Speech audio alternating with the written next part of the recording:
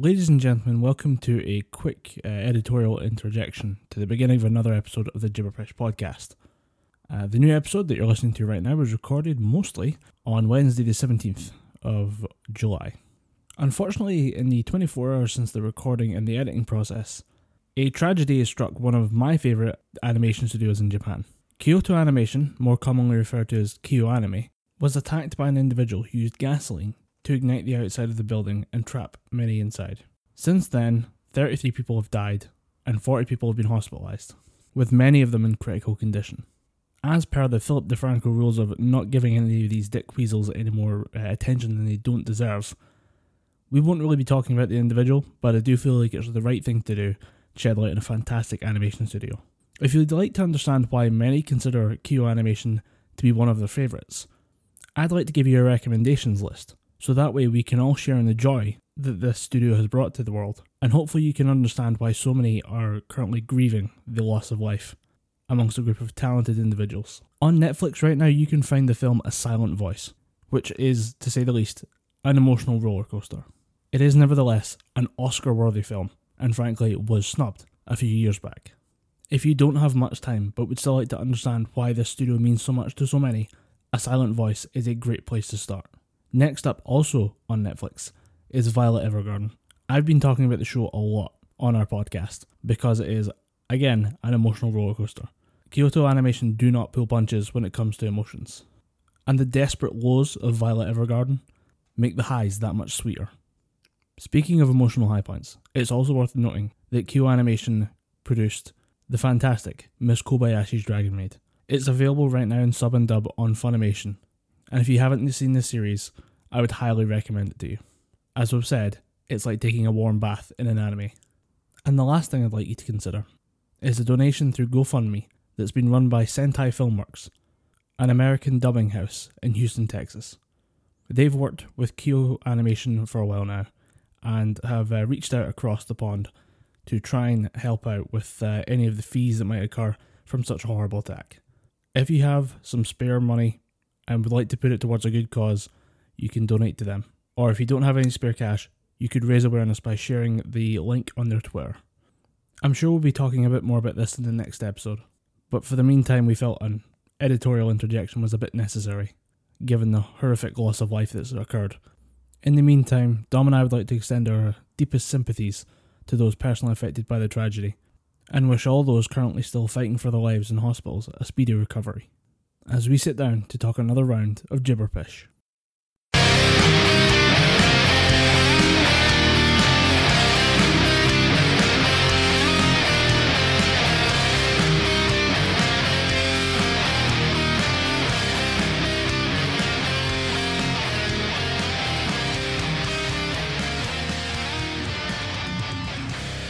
Welcome to the Gibberpish podcast.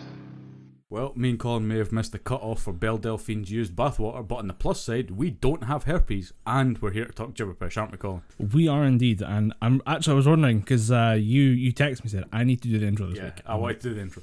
Well, what's on there? And I immediately jumped to Google and was like, what's going to be in the news? And there was a bunch of stuff. I'm like, nah. Oh, motherfucker. I'm recording, what is it? So one quickly edited out the podcast phone call. Later, we're back to talk Gibberpish. Yeah, we're back talking Gibberpish. Without any kind of herpes virus. Yeah, I looked, as soon as I found out that she was selling used bathwater, yeah, I looked up just American laws concerning liquids containing some kind of biological material. Is that illegal? At a certain point, yes, but it needs to become blood shit. Yeah, the usual. It needs to be good shit. You can't just bath water. Something that you could clone someone with. Yeah, and I had this on my list of things to talk about because it's such a weird story. If you're not familiar with this, Belle Delphine is a YouTuber, Twitch streamer, Instagram model, influencer, that kind of bracket. Somehow money making god, because she thought, people want me to do porn. People are out there are thirsty. What do thirsty people need? Water. Used bath water. She's clearly some kind of business marketing fucking genius, because it sold out within a week. And it's honestly one of the funniest jokes. I mean, there was when she started a Pornhub account, it was Belle Delphine that did that. I don't fucking Yeah, she did. I don't care. She started a Pornhub account as a joke and puts videos up there like, PewDiePie goes inside me. She just eats a picture of PewDiePie. It's the funniest fucking thing I've ever seen. Yeah. I was like, you have marketed this so perfectly with like a vague tweet saying, "Oh, I think I might start a Pornhub account." Pornhub replies with, "Oh, go on, please. Like, you know, what do you got? Show us what you got." And immediately starts like shit posting on Pornhub. That's the funniest shit. I have my hats off to her because she knows what she's doing. I'm pretty sure her fan base knows what. I think they're all in there for the meme. I don't think any. I think there'll be a few people. Statistically speaking, there'll be a few people who are like, "Yes, Belle Delphine's sweet, tasty bathwater. Give me it, please. I need it." Yeah, it's the people out there that are drinking it and vaping it that have got me the most concerned. Vaping. all you fucking Kyles out there. Why? What's your first response to? I'm gonna put this inside my vape, bro. Vape niche. Hashtag to the niche. Right. We will now spend the rest of this podcast trying to devise a more millennial phrase than "I'm vaping this influencer's bathwater." I don't think we can. I think it requires two people younger than ourselves. I think we need some fresh millennials. Some kids that are just turning 15. Not as washed out old. Not us 30. The Almost V1 30 millennials. fucks. Yeah. Yeah, we're the version ones. We're unaware. I saw this and thought, as long as everyone here is on the right side of this, like they all understand what's going on, I think this might be one of the best things that's ever happened in this year. I think it's just so ridiculous. It's so funny. It reads like a fucking Onion article. Yeah, that's why I had to look into it, because it popped up on Twitter through. No, actually, when I first heard about it, it was on the Dude Soup podcast. Right. Alana Pierce was talking about it, and as you know, salute Alana Pierce.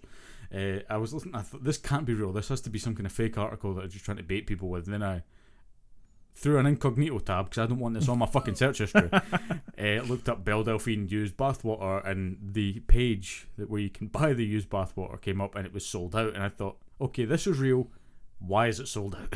Yeah. How many people want someone's used bathwater? And if you're wondering, for those of you playing at home, if you want to buy, or if you wanted to buy one, hypothetically speaking, well, first of all, why? I think it's like a 35 milliliter volume for like 25 quid or something like that. Yeah, I think something like $35. So yeah, it'd be about 25. Given that like the volume and the price involved, you gotta say, this is the meme. This is the meme. Everyone's in it for the meme. There's no way anyone is genuinely looking at this and saying, that investment's going to pay off. Yeah, this is going to be a hot ticket item in a couple of years, I can tell. Oh, what happens when it goes old? I think it becomes there's bacteria in there. And there's stuff in there. That's going to spoil so bad. Do you remember, there's a couple of like rare items that appear on the internet for YouTubers who eat stuff for fun to like try and get their hands on. One of which is an original run of, it's non-glucose Haribo teddy bears, and they used a sugar substitute that causes extreme diarrhea.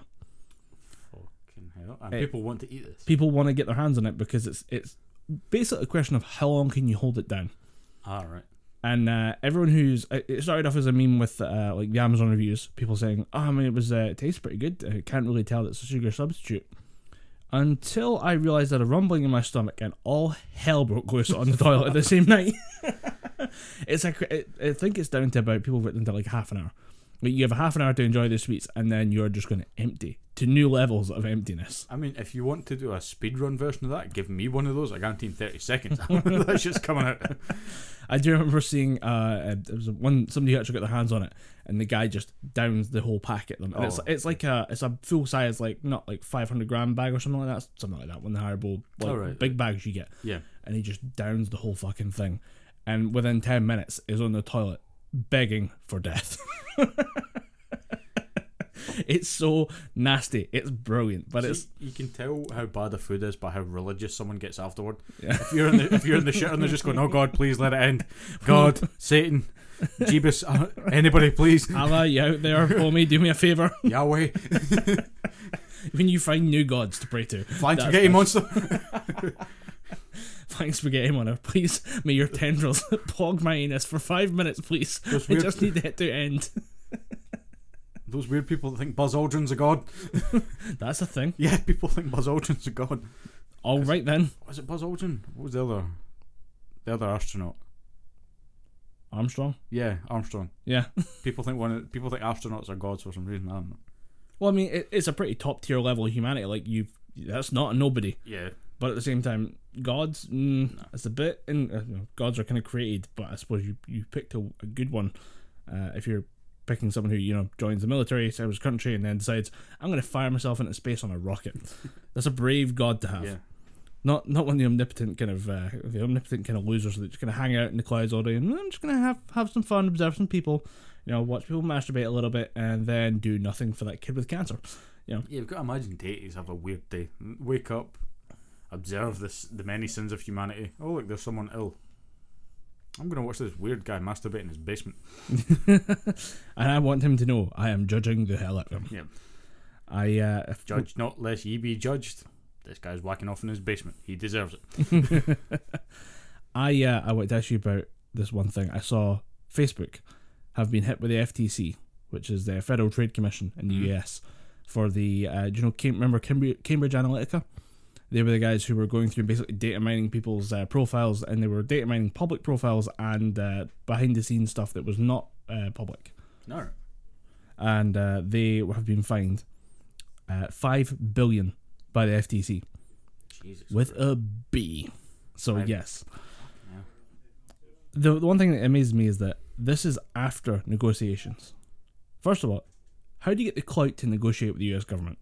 Yeah. That's some serious fucking balls you got there. Yeah, you must have a fucking great lawyer to just be able to negotiate with What do they state have? lawyers. What do they have to be able to say? So you wanna fine us, or do you want us to open up about this thing? Maybe we find these pool parties you've been invited to. Yeah. Maybe we've got all the pictures ever. Maybe we tell the world about Manuel the escort President Trump. Mm? Don't hate Mexicans that much, do you? Maybe you admire some of them, and and they're Maybe one of them abs. comes and has a taco. Yeah. Maybe he joins you for tacos every Wednesday. He's helping you build a wall, all right. Building something strong. But yeah, the first thing was, how do you get the clout to argue with the US government? Second, how do you smooth that over with the boss? Because they lowballed the loss at $3 billion. First of all, again, billion with a B. How do you walk into the office? If I walk into the office tomorrow and say, hey chief, I'm going to lose you $3 billion. I don't know what Facebook's total revenue is. I know it's a different power scale, but if I say $3 billion to anyone short of the US government in general, I'm getting fired. And then for them to turn and say, well, actually, turns out it's going to be a bit closer to $5 billion. How does that guy still have a job? I know he's a negotiator, but at the same time, how do you negotiate your job after that one? It's fucking nonsense. I think if someone came into my office and said, boss, and some weird hellscape that I would be a boss, someone comes in and says, oh, we've lost the company $3 billion. Oh wait, no, double check the figures, it's $5 billion. I think I would have no other recourse but to fire that guy on the spot. Just look, I'm sorry, bro, but you need to go. Did you hear what you just said? That much. What does Facebook have on the US government, and what does it have in its reserves? That $5 billion isn't that much. Because $5 billion is a huge dent to anybody. Yeah, I don't think you can immediately just say, unless you're the mouse, because they wiped their arse with $5 billion. That's like half a Marvel. Yeah, that's what. Actually, how much did they pay for Marvel? I think that was $1 billion. No, they bought. I think Marvel was purchased for little under 150 million. They didn't pay much for Marvel because Marvel was petering out at that point. Marvel was kind of on the downward spiral because they were, whereas DC had Warner Brothers. They've had Warner Brothers backing them up for years. So they've kind of always had that safety net. Marvel went solo for quite a while. All right. So they just kind of said, we're in a bit of shit. The movies are tanking. Our comic books are failing. Then the mouse just went, oh, here's this modest sum. It's 180 million. So, we'll take it. But you can guarantee the mouse was prepared to go much higher. But these, yeah, sure. Yeah. So I'm looking at some numbers right now for Facebook's actual value. They made $22 billion in profit. Is that yearly? From last year, and then apparently another $15 billion in revenues last quarter. So I don't think that so that's $15 billion in the last 3 months. Yeah. The only thing that's really messing with me here is it's really hard to there's not a good number. So far the numbers I've got is $623 billion, but that was after they lost 123 billion to that value. So it should have been about 750, roughly. But here's the thing: the $5 billion fine that they're going to receive from the FTC. After that, the stock prices of Facebook rose so sharply that they've added 10 billion to the market value in the last few days. Jeez. They actually won't feel that hit. Yeah, they're not going to experience that hit at all.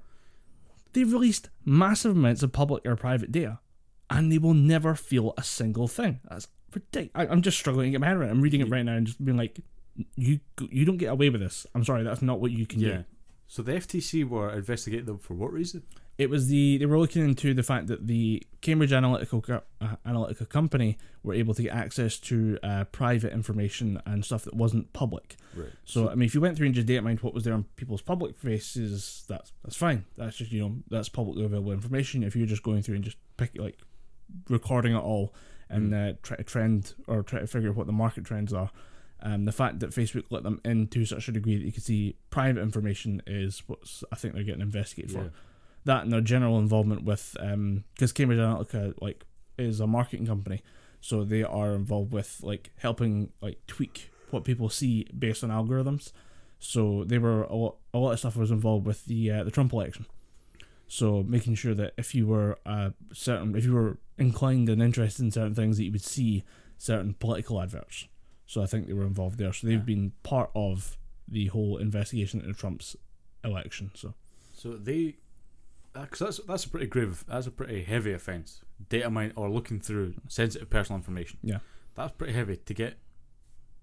5 billion, which is not a small amount of money. Yeah, to us regular fucking human beings, that 5 billion could set us up for life. To Lord Zuck, it's not much. Yeah, to Lord Zuck, that's just wiping his mouth money. Not quite arse wiping money like the mouse would have, but it's not a small amount of money. And to not even feel the hit, I genuinely think the FTC might just say, okay, we're finding you more because you can afford it. We just saw that you didn't react to the phrase 5 billion, so we just made 10 billion. Gonna be 7.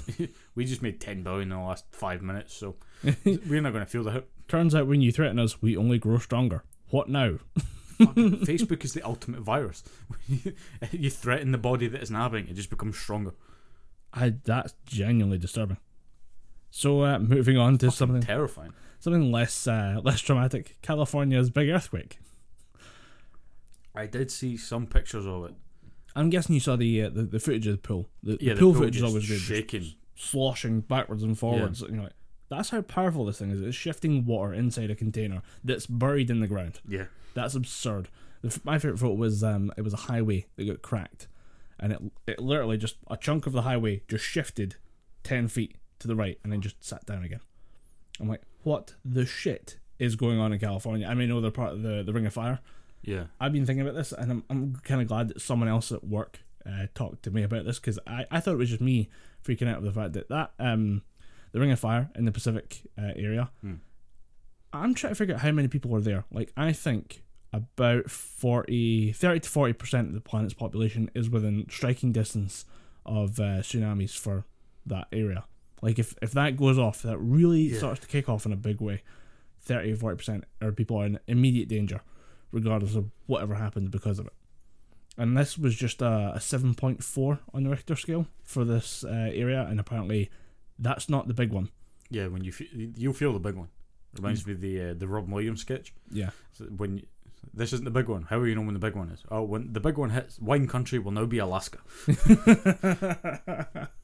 Don't know where the wine country is, but our American fans will be able to pick wine that up. Country is California. Wine County is just north of California. Basically, once you get out of the smog clouds produced by LA, you start getting into vineyards that go slightly more up north. It's apparently very nice, but also very expensive because it's a retreat for people from LA who want to just throw cash at it. But apparently, the big one's been overdue for about 40 years now. Yeah, and these things don't tend to last that long. So, yeah, we're talking about it as well. I said, because I was like, do people not realize how much money California makes? Apparently, it by itself is the 8th largest economy in the world. If that place gets smashed into dirt overnight by an earthquake, what do people think is going to happen? Yeah, not much.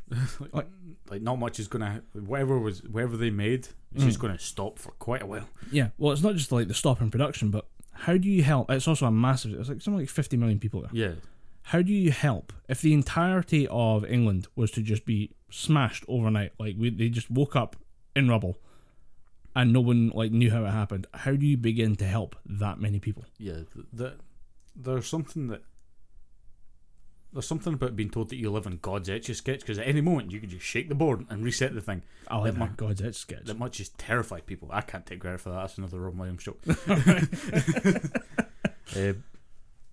I could never live in California knowing that just at any moment there could be a 7.2, because we don't get earthquakes over here. No, we had one little kind of ooh, and everyone freaked out. Yeah, Because it destroyed a chimney in Sussex. Who gives the fuck? we just Shut up. slow your fucking roll, Sussex. No one gives a shit. We just get horrendously high winds and shit. But Yeah. we get Hurricane Ballbag 1 through 4, then Oh yeah, they started numbering them 1 through 4 because we were quite satisfied with the name Hurricane Hurricane Ballbag. Ballbag, yeah. To the point where even the newscasters and stuff on BBC Scotland were going, and today Hurricane Ballbag ravaged the city of Glasgow. You can imagine, because it's Jackie Bird or something. I just turned to the guy in charge of the teleprompter, just going, "Really, Hurricane Ballbag? Is that what we're We going had with?" to put that one in there. Did Gregor not pass the muster on that one? Hurricane Gregor sounded pretty intimidating to me. Yeah. I just I mean, to be fair, we couldn't live in California based on the heat, because the last I'd couple of fucking weeks here melt. have been absolutely absurd. I think your tweet sums it up best. It feels like the entirety of Scotland just left the heating on. It's disgusting. It's ridiculous. I actually don't mind heat like what we've got now. Normally it's a bit much. It's just when the air gets stale, when the air stops, that's when I have an issue, because I feel like I'm breathing in the same kind of moisture. I mean, you're talking about humidity earlier. You saw someone's afro grow during the course of the real conversation. And I just in the course of walking from the place where I got my lunch to the place where I went to get my hair cut, some woman was having a conversation in the opticians across the road for the place where I get my hair cut, and her hair just like growing in real time. Fucking hell. But yeah, I can deal with proper blue sky heat. I can deal with that fine, because when you've played rugby in 45-degree heat, you can acclimatise quickly. Yeah. But I hate humidity when it's overcast, as your grandparents would probably say, claggy. Yeah. When everything just starts sticking to you. Every man up and down the country is walking, trying to unstick his nuts. got that John Wayne walk. Yeah, just trying to unstick himself from himself. I fucking hate humidity, because it's just it gets uncomfortable. You go through about 4 or 5 t-shirts in a day because you're just like, oh, it sweated the shit out of this one. Yeah. Eventually you just start cutting about in a fucking vest or something. It's absurd. Last night I barely slept because I went to bed probably later than I should have, and I was like, right, I need to just lie down, and I felt great lying down in bed. It was nice, kind of cool enough to be relaxing, and then I woke up almost drowning in my own pillow from the sheer volume of sweat. I was like, It's ridiculous. it's disgusting. So I mean, I'm really struggling to get more than like 4 hours sleep at a time, and even then I just wake up and go, it's not worth it. Try to go back to bed. Just get up and be productive. Now for me it's more, I'll go to bed at about 10, maybe 11 o'clock at night. I will spend between the hours of 11 and 3 trying to fall asleep, because it's too warm, people are snoring, shut the fuck up, even the music doesn't help. Then because I lost my earbuds because of a small child related incident. No, it wasn't a small child. It was just I'm not used to having wired headphones anymore. Right, yeah. So I was You've joined the 21st century. Yeah, I always use sort of wireless headphones, but when I'm sleeping I've got the wired pair, because I hate hearing that beep noise from when they've got low battery. Oh yeah. It just wakes you up, like, oh, okay, because you'd be, in my case I listen to a guy called John Hopkins. There's a lot of kind of electronic, I don't want to say synthwave because I'm going to sound like a douche, but it's a lighter sort of techno music, designed to make you go to sleep. I listen to that when I'm sleeping, and that'll kind of lull me into sleep. And you just hear do do do do do, low battery. Okay, now I'm up and it's 5:30 in the morning. Because that's the thing, is that high pitched beep that's there, it is designed to get your attention, and it just pierces straight through REM sleep to get right into your brain. Guess I'm up now. So yeah. Anyway, I had the wired headphones in. I went to take the dog out for a walk, and they got caught on the door handle. Right. And I just thought, oh wait, that's not me. That's just the dog's lead or something. So I kept walking, and I just heard this kind of pink, went back up, and it actually ripped the headphone away from the wire. Holy shit. Because I got caught, and as I just kept walking, I was like, okay, I'm just going to keep walking. Yeah. Went to pull it to get it unstuck, and I realised that's not the dog's lead. Oh, this is... Ugh. So I'm using these like sort of overhead headphones, and I can't move from side to side, so I'm just stuck kind of like a factory robot. Yeah. Sitting with my head leaning against the pillow. It's weird that the path of least resistance was to just destroy the headphone. Yeah, I mean, I've got plenty.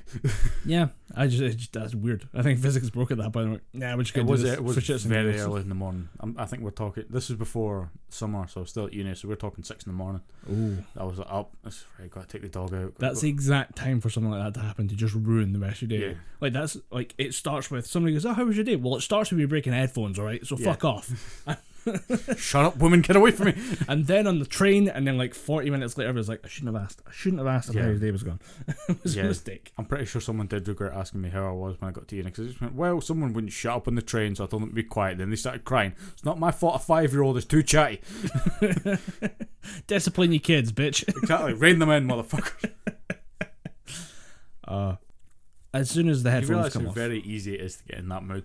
yeah, And it's the domino effect. It's one thing just fucks up. I think especially with music, because like people who have headphones on, like myself, I'm a very insular person. When I'm not wanting to be talked to, I'm gonna zone out. That's how I spend my lunch breaks, is because I spend most of my day talking to people. Yeah, I'll spend time just by myself, headphones on, and I zone out. And if anyone comes into that zone to kind of like talk to me about stuff, because sometimes you get to have your lunch interrupted, that's fine, it doesn't really bother me. Yeah. But it's always a case of, right, okay, I gotta take myself out of the headphone zone. I'm trademarking that. Headphone zone. And then you just have to go, okay, and now what? But I would prefer to spend the next 20-30 minutes just headphones in, just zoned out, not talking to people, not tune in, thinking just about things. have some lunch, recharge. Yeah. Do you get people not respecting the headphones? I get that constantly. I get people apologising profusely because I have to take off the headphones. I really do. I don't get that. Oh, right. I'm sitting there, again, it happens particularly in uni, which has now started bleeding over into my home life. I'll be sitting there on the computer, just scrolling through job listings, because unemployment sucks. Unemployment's a cunt. Just sitting scrolling through, I'll go, oh, okay, I'll like this one. I'll be sitting typing away a cover letter or something, and I'll just hear, every so often you just hear, and then what about this? Dominic, I'm talking. Everyone's like, what? You didn't hear what I said, did you? Of course I've not. I've got fucking giant white headphones on. Well, parents don't count. No, right? this is brothers. Oh, brothers. If it's a brother, that's an idiot. If it's a parent, parents don't count, because parents don't give a shit. Parents like, you're listening to music? Yeah, we're doing it in my house. So my house, my rules. Okay, no headphones. It's like, I do the same thing, because I buy big headphones, so it's very obvious. So I can say to people, do you not see the headphones? Yeah. Like, because this is not my fault. Like, you started a conversation, and people who have conversations as you leave rooms, fucking Christ, don't start me on that one. But if I have the big headphones on, you can see I have the big headphones on. Yeah. This is not on me anymore. This is you talking to someone who clearly cannot hear you. Yeah. It's not my fault anymore. You've got the big noise cancelling fuckers that go over your ear. They're definitely not noise cancelling. I mean, you've still got the bigger ones. I've still got the big when I see those, I've had some people try to talk to me while I've got those on across a road, because I'm walking one way and somebody was on the other side of the road, and we're trying to get my attention. Like, oh, you didn't hear me? I'm like, yes. The headphones that are bigger than your head were on my ears. See, what also helped, because I used to have black earbuds in, people would always talk to me when I had those in. Yeah. Because, I mean, you can't really see the cable because I've got a black beard. And the hair kind of covers it a bit. But then I'll turn, you can see the logo, the Skull Candy logo, and they'll still keep talking to me. Yeah. Like, why wouldn't you listen to me? You're being very rude. I'm like, I think the headphones send a very clear signal that you're just not picking up on. Actually, I've got my new and I have buds. White, grey and red headphones. And I'm a predominantly black-headed man. Yeah. You can see them. Predominantly. And there's very, very little black hair left on my head. But these are my earbuds. I'm putting them in right now. You can just see them. Like, I deliberately got these because they do stick out a decent chunk out the side of the head. Just so you can say, look, motherfucker, I'm like, there's something clearly wedged in my ear. Like, if I had something else in there that wasn't like headphones, you would not be doing this. Yeah. So it's people need to respect the headphone etiquette, because if someone's got headphones in, particularly in a library, don't talk to that person. They're clearly getting in a zone. No talking in the library anyway. People don't respect the Edinburgh. You're in a library. People have no respect in Edinburgh. I know. They put no respect on my name. Come to my house, you put some spec on it. The headphone thing baffles the shit out of me. What were we talking about? I don't know. I went on a rant. We were talking about ranting about the heat and the sweatiness, and it's been how we could never live in California and the California earthquakes. What we're talking about. But the heat right now, I think we're at 4 weeks now. Yeah, 4 weeks straight. Scotland's starting to kind of twist. Like we're every day it's just a little. Yeah.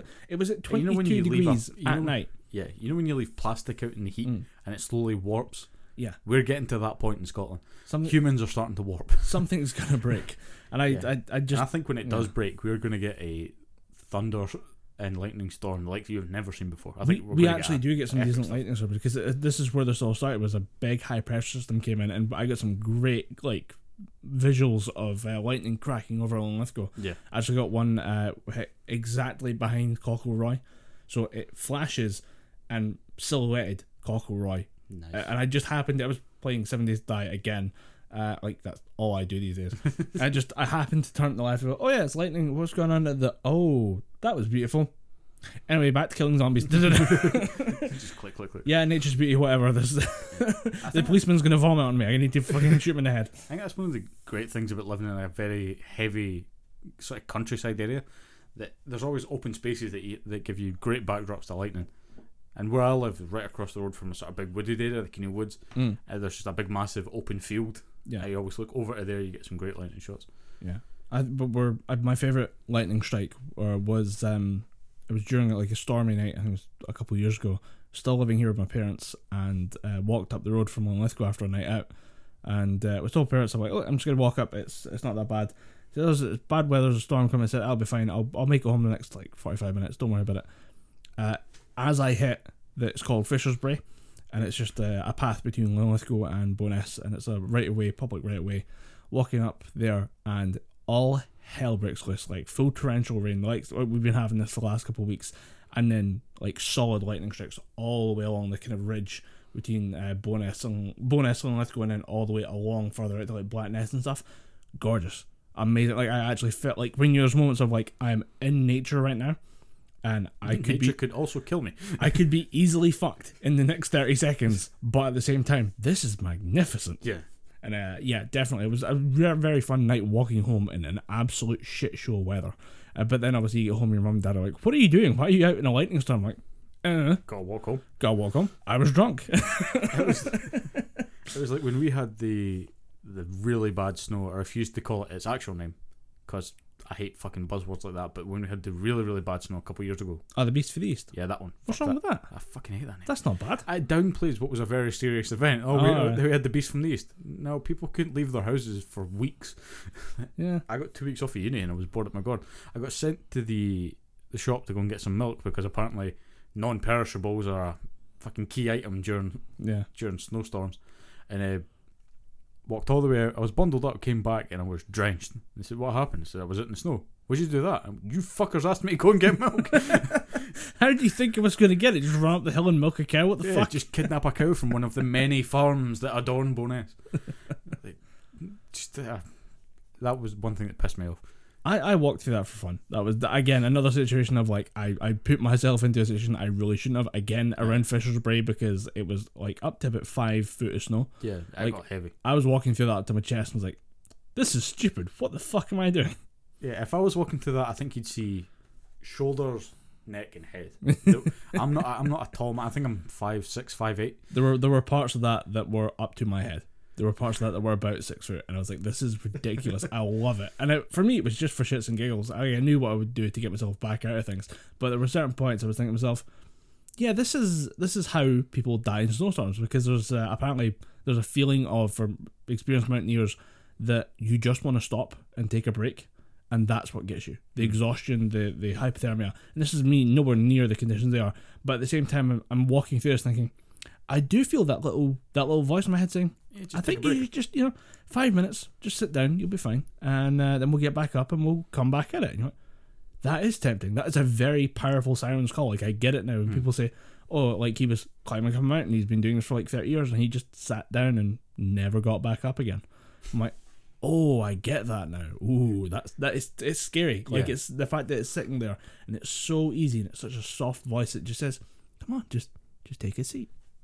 I had that going up and down there's a place, a sort of street in Bo'ness called the Bog, which is just a big steep hill, and because couldn't get cars out, we decided to take a walk down the town, sort of main sort of shopping bit in Bo'ness, and just walking up that bit, I was like, I could just stop for a couple of seconds. I was like, nah, I need to keep going. I'll start when I get home when it's warm and there's soup. But just talking about the storm, from my house all the way down to where the local shop was, there was a path that I carved out. Yeah. Because the first time I did it, I thought, right, this is way too difficult. The snow is up to my fucking thighs. Yeah. It's getting difficult to walk. So next time I had to go out to the shop, I took a fucking shovel with me. Right. A little plastic shovel. So you just see at one point you hit a big dod of snow. And that just, there was a path that I cut out through that. I had a good time actually with that one because we still had to work. We had stuff we needed to do in the lab. So I was in there and we couldn't get staff over from other side of Scotland. It was only those were local. So I was kind of running the show, and they just said, "Oh wait, what about the fans, the aircon units?" I'm like, "Aircon's running fine." I go, "No. Out the back where all the heat's displaced." I went, "Oh shit." Go around the back, it's stacked to the roof, and I had to remove all the snow from around the aircon units. And again, like, you just take the shovel and you just actually broke the plastic shovel. Yeah. So it was like, right, there's an easy way to do this, and you basically just kind of carve out the sections, like you take it out in squares. Yeah. So you just box like left in front of where the snow is, and then to the right, and you just lift underneath it. But as I went in underneath and then just lifted it, all the weight of the snow pushed down on the shovel, and it just snapped. And just sprayed plastic everywhere, and I'm holding like a shattered shovel in my hands going, "Motherfucker, I will do this by hand in a minute." See, I was quite lucky. I have no idea why, but we had a proper military trench digger. Right. No fucking idea why. Don't ask questions. Stuff that was like serrated, and there was a bottle opener and stuff. Why do we have this? And it was one of those things where it was cheap. Yeah. There's a Lidl sticker on it. Why do Lidls have this equipment? I didn't complain. It was next to the bakery. It was half off. Yeah, I mean, we went and got some croissants, some baguettes, and one of those delicious cheese twists, and buy a trench sticker. Yeah, so that's what kind of kept me going through the Beast for the East. I just to change away from just weird weather, because it's I feel like all I'm doing is thinking about the weather. Every time I go somewhere, I have a conversation, and immediately starts with, "Oh, it's hot today." Yeah, no shit. Yeah. It was hot last night as well. Like, it was hot today, hot yesterday. It's going to be hot tomorrow, probably. I mean, this is going to go on for a little bit. If you don't like it, thank climate change and fuck off. Blame yourself. So I just wanted to... one thing I think we missed from the last couple of episodes was Team 4-Star doing the Kai Part 3. I haven't watched it yet. Ooh, I haven't watched 2.9 either. 2.9 is a bit iffy. I didn't like it. I felt 2.9 was just them taking a deliberate stab at the whole Kingdom Hearts thing. Like, let's do episode 2.8 and 2.9, but I never really watched it, because you did send me a message saying it's not that great, so I thought, I'll give it a miss. Most of it's a live action bit about them doing coke while writing the episode. I'm like, it's a bit meta on the nose. So yeah, I mean, when they did 3 is really good. It's the Android Saga. Alright. Their Kai Android Saga, it's really fucking funny. Actually, I think you told me about you said you liked the Eric Andre reference in it. The We'll Be Right Back. Oh, was that episode 3? Yeah. Oh, right, yeah. That was episode 3. Oh, right, cool. Then I have seen it. Yeah, so you have seen it. Because you were saying, oh, there's the Eric Andre. I'm like, I don't remember Eric Andre stuff. It's the We'll Be Right Back thing. I went and found it. I was like, oh, that's where that's from. Yeah. Like, memes become so prolific, you don't know the reference. And you're like, oh, wait, that's what that is. All right. So yeah, they did... they did the Android Saga into the introduction of Cell, and Cell's musical introduction was originally what was it? It was originally when they did the main episode, they had him singing really creepily. Yeah, he was singing the Perfect Song. Yeah. No. That's when they introduced him as Perfect Cell. Perfect Cell. But when he actually appears as Cell Stage 1, it's something really fucking creepy, and I'm pretty sure it's Mr. Sandman. Yeah, it's Mr. Sandman, because it's him going, "Oh, Mr. Sandman, sing me a dream." And you're like, God damn it, you're way too good at singing creepy voices. Please stop it. It hurts my brain. And for this one, they have him whistling Smash Mouth All-Star, which is just funny, because he has no lips. He can't whistle. And of all the songs he chooses to sing, fucking Smash Mouth. God damn it. Although a good laugh.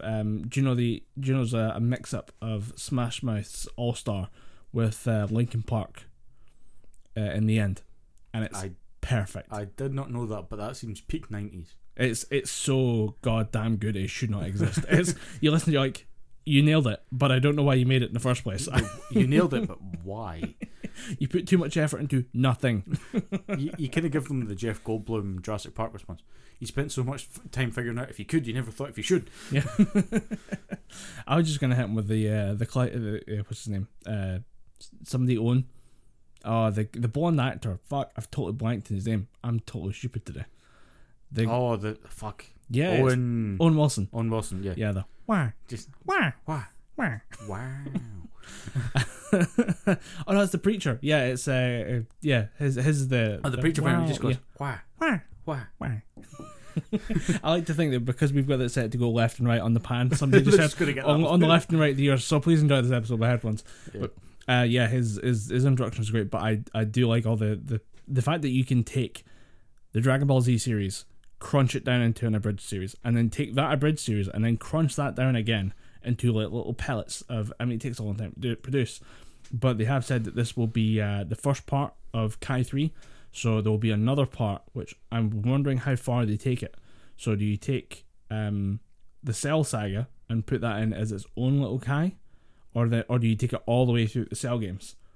Which I think they would do, because they've done up to that point in the main abridged series, which is weird to think of that it is its own series. But yeah. I mean, I think when you consider they put out the final part of the Cell games into like 3 massive episodes in and of themselves. Yeah.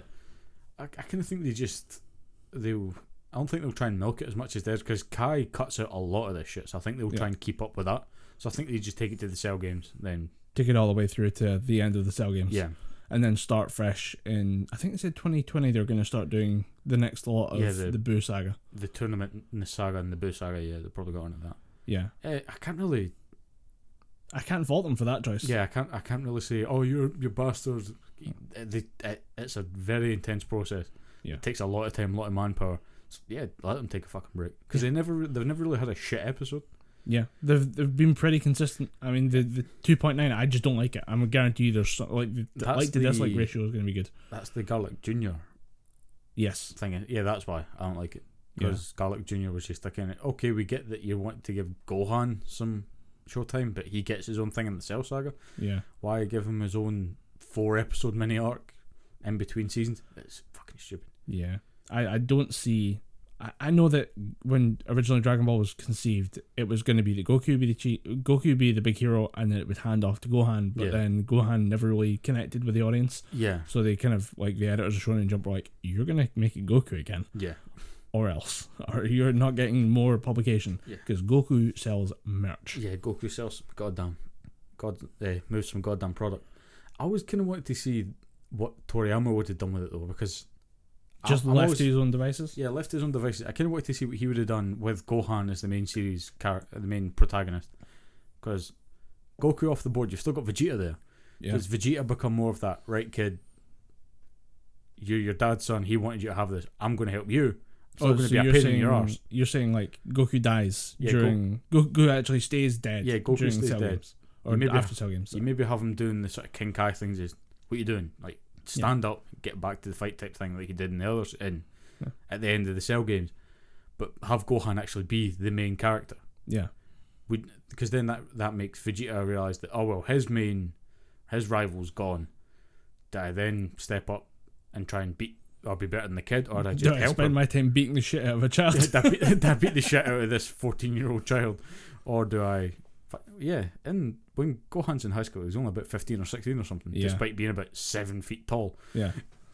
Same physiology. But same physiology just says, fuck it. Yeah, because Gohan goes from being tiny to taller than everyone. I mean, same height as Piccolo. Piccolo's about 7 foot as well. Piccolo's a big dude. I don't know, maybe he's got that.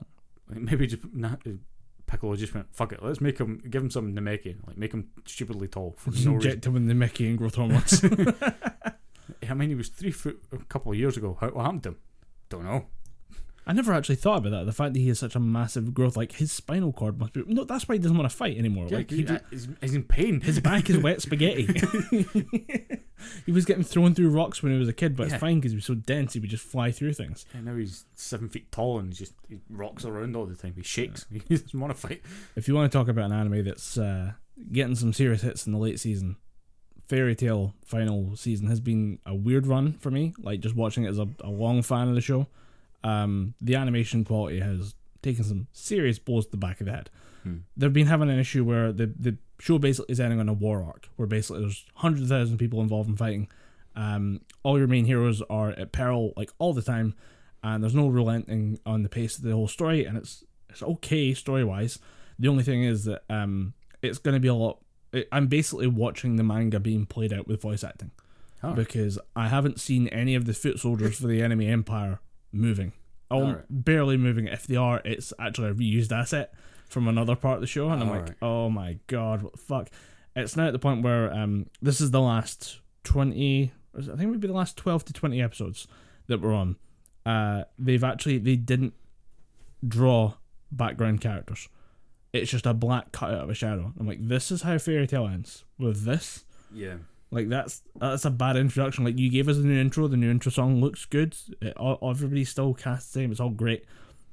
Right up until I realised that there's 3 characters who are background characters that somehow still have dialogue, but don't have faces.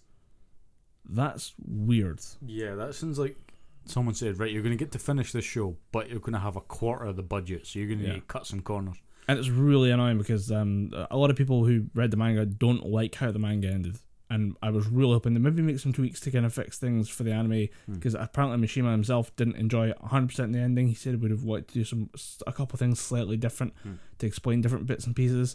And I'm not sure if that's going to happen, but at the same time, when you see that is how they're doing the animation, sometimes I look at it and say, oh, they're saving the animation for like big fights coming up later in the season. I'm like, there's 12 episodes left. Like, this is all cards on the table time.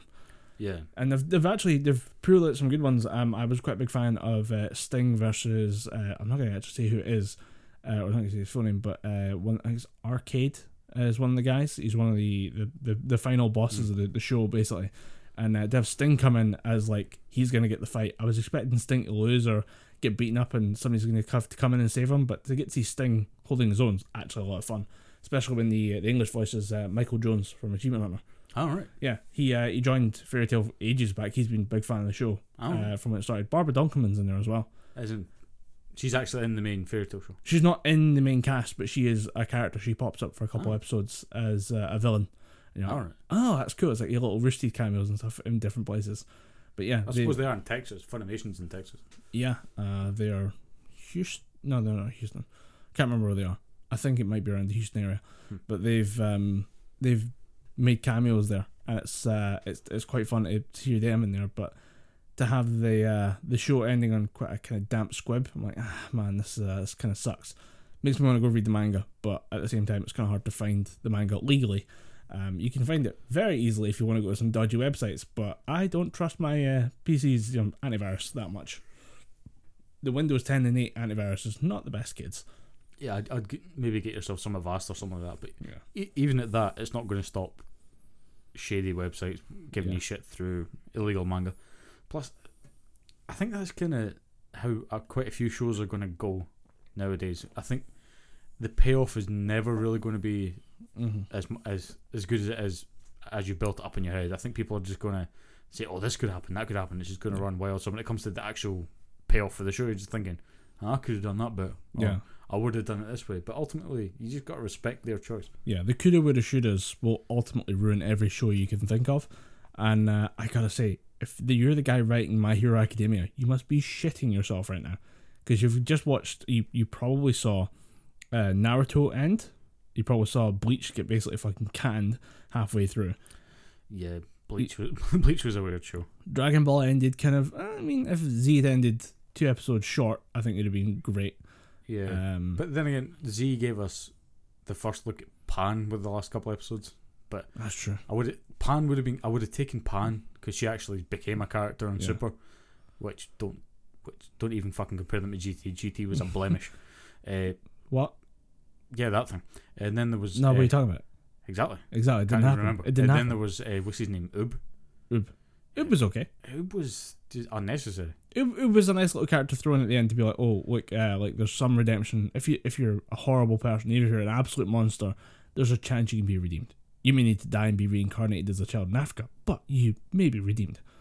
Yeah, it was a bit weird because they just introduced these 2 new characters, and you thought, right, is Dragon Ball GT? What is Dragon Ball GT? Is it going to be a thing or what's the next thing after Dragon Ball Z is what most people thought. Yeah. I thought, well, it's Goku training up the next generation, and that could be pretty cool, but I don't want to see that.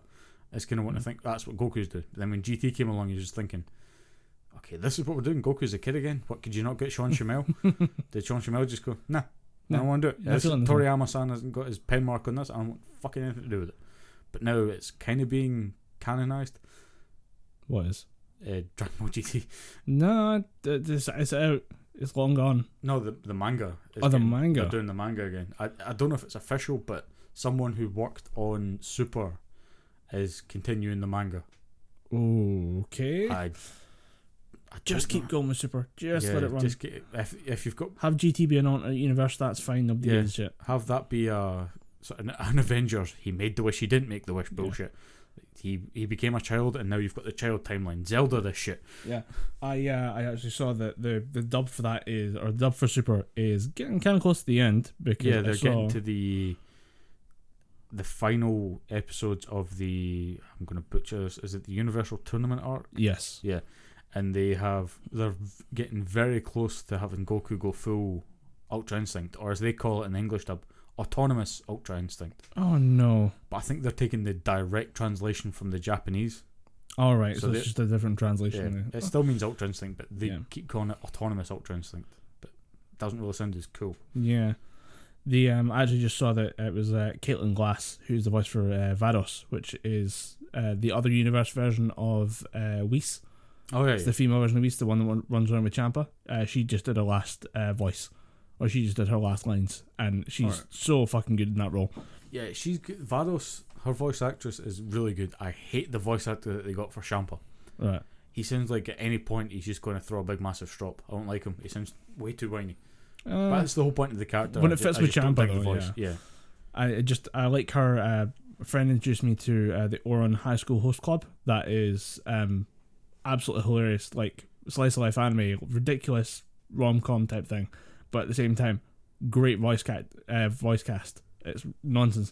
Caitlin Glass is the main voice for that, and I saw that it was her. I was like, oh, that makes a lot of sense. Because once you start playing the Funimation game where you try and tag where different artists have done different jobs, you just start going ping, ping, ping, ping, and you realize you connect all the dots to their career, and you think, oh, okay, that makes a lot of sense now. Right, got it.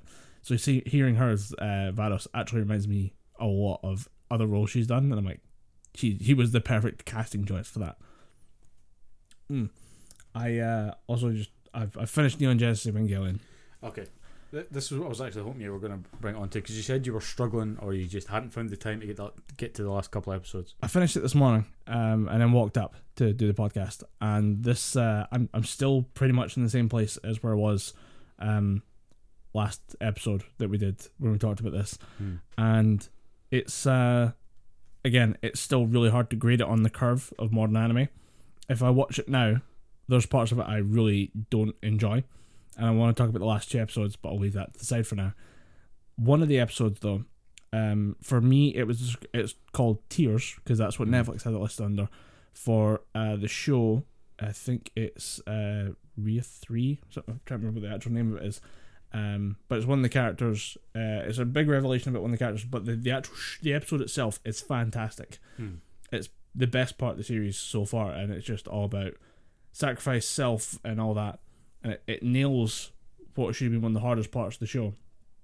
And I think that's like episode 23, and in episode 24 you have the last fight between I can't remember, Shinji and one of the aliens, or one of the angels, and I think that's where it should have ended. But for some fucking reason, there's the last two episodes that get tagged on at the end, and it is honestly the most artistic, wanky bullshit I've ever seen. Yeah. I've heard that the end of Evangelion is a bit weird, and some people really struggle to kind of put it in there, and it doesn't quite fit with certain things. I'd just cut the thing out. It's just so unnecessary. It's about 40 minutes of Shinji actually sitting down to psychologically evaluate himself. And he's stuck. Yeah, because that's what all anime fans want when they're sitting down to watch a mecha anime. Someone who trying to find out who he really is. Yeah. If you end it at 24, you could still have the realization that Shinji has reflected on who he is, the fact that he is a pathological people pleaser to the point where he's willing to almost die in a mecha suit every day, goddamn week, to fight off an alien monster, and you could have that and say that by his actions at the end of episode 24, he has overcome part of that, but he understands who he is and he can move forward from there. The ending, the last 2 episodes, is just like weird fragments, including like title card flashes of like kanji on the screen, and then like the translation underneath for me, because that part of it's subtitled, even though I'm watching the dub. Why not just go in and just put the words in English? I don't know. Yeah. It doesn't make a lot of sense, but it's thematic. They did it. It's authentic. It's art. But they have like these flash ups of these questions that keep getting asked by something, and you don't know what it is, and people toss around ideas of what it is. I think it's part of like the programming that's being done through the Evas, and what they're trying to, like, what the real goal of the Eva progress was based on Shinji's dad. I think this was one of his end games, was to have the people in the suits, or the pilots, reflect and focus on themselves to figure out what they really are and how to, you know, be the best soldiers they could be. I think that's all part of it. But they keep flashing up these questions, and it's the same thing of, why do you pilot an Eva? Why do you step in? Why do you sacrifice yourself or put yourself at risk? Is it for others? And for some of them, it's for others. Some of them, but nobody really does it for others. There's always a selfish need, because Shinji likes it when somebody says nice things about him. So Shinji, he likes being complimented. Shinji puts himself at risk to get the compliments, because that's the only time his dad ever gives a shit about him.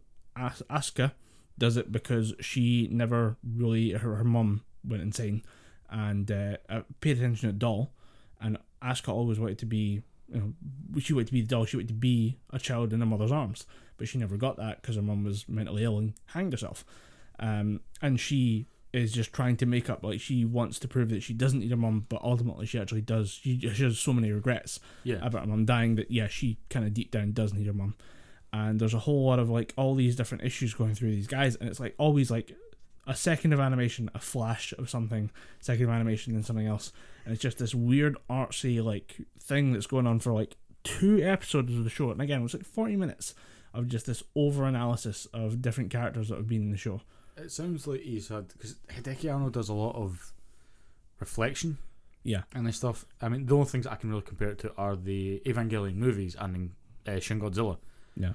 At the end of it, at the end of Shin Godzilla, there is a 3 or 4 minute scene of the main character looking over at Godzilla's frozen body, just reflecting on, should we really have done that? Should we have just let nature run its course? And just thinking, I get what you're trying to do. You're trying to inject a little bit of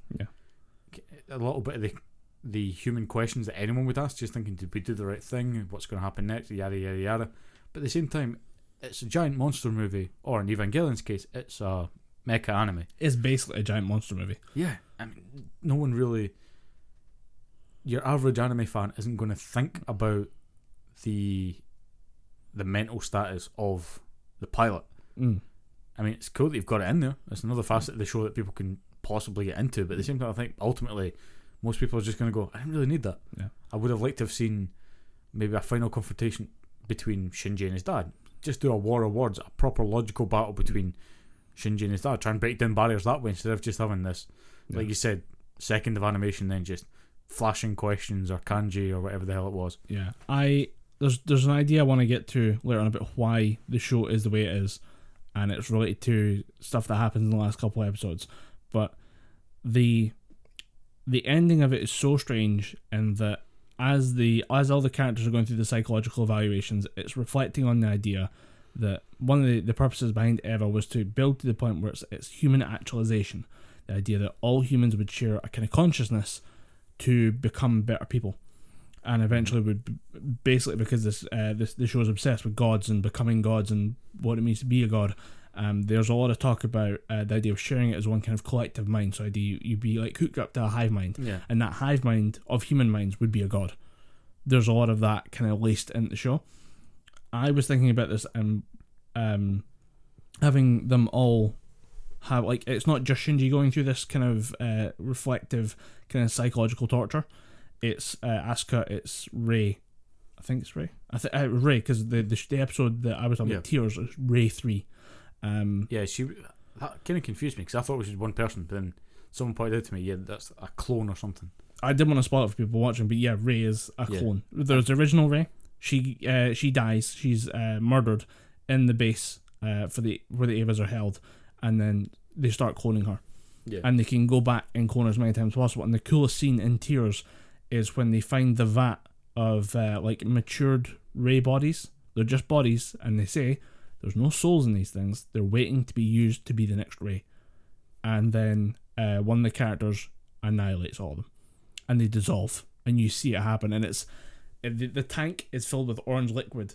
The Reys are made out of like purple material, or they look purple. They look like Rey, but from the distance they look purple. And it's like a silhouetted shot of one of the characters holding another one at gunpoint, and then she goes, "I want to end all this," and she just pushes the button, and all the Reys start to dissolve, and it's creepy as fuck. Yeah, I can imagine. Shinji watches all of it as well. Yeah. Shinji's just kind of stuck there as like collateral damage. Like, I'm watching hundreds of my friends die simultaneously, just melting into nothingness. Like, I can understand why Shinji might be a bit of a fucked up character. Yeah, Shinji, he's got his he grows on you a little bit more. Like I did say, he's a whiny little bitch, and he still is a whiny little bitch. He has an entire episode. I think it's episode 20. I think maybe episode 24. Yeah, because after Tears, they introduced a new character, and this is something else I want to talk about. Was there was translation issues with changing over from the original version to the Netflix version, and they retranslated all of it and chose one line to kind of change a little bit. And this was a big issue with LGBT anime fans because they wanted some representation. And one of the characters is not really that sexual, but he does seem to strike up a friendship or a relationship that could be implied to be a little bit gay with Shinji.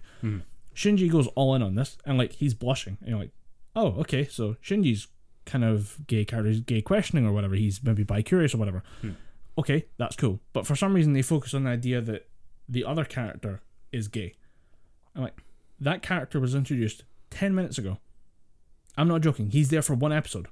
And I was waiting on this. I was talking to another friend about it. I was like, if this is the gay character that represents the gay people in Evangelion, he needs to show up now. Because this was when I had like 5 episodes left to go. I'm like, I'm waiting for this gay character. When does the gay guy show up?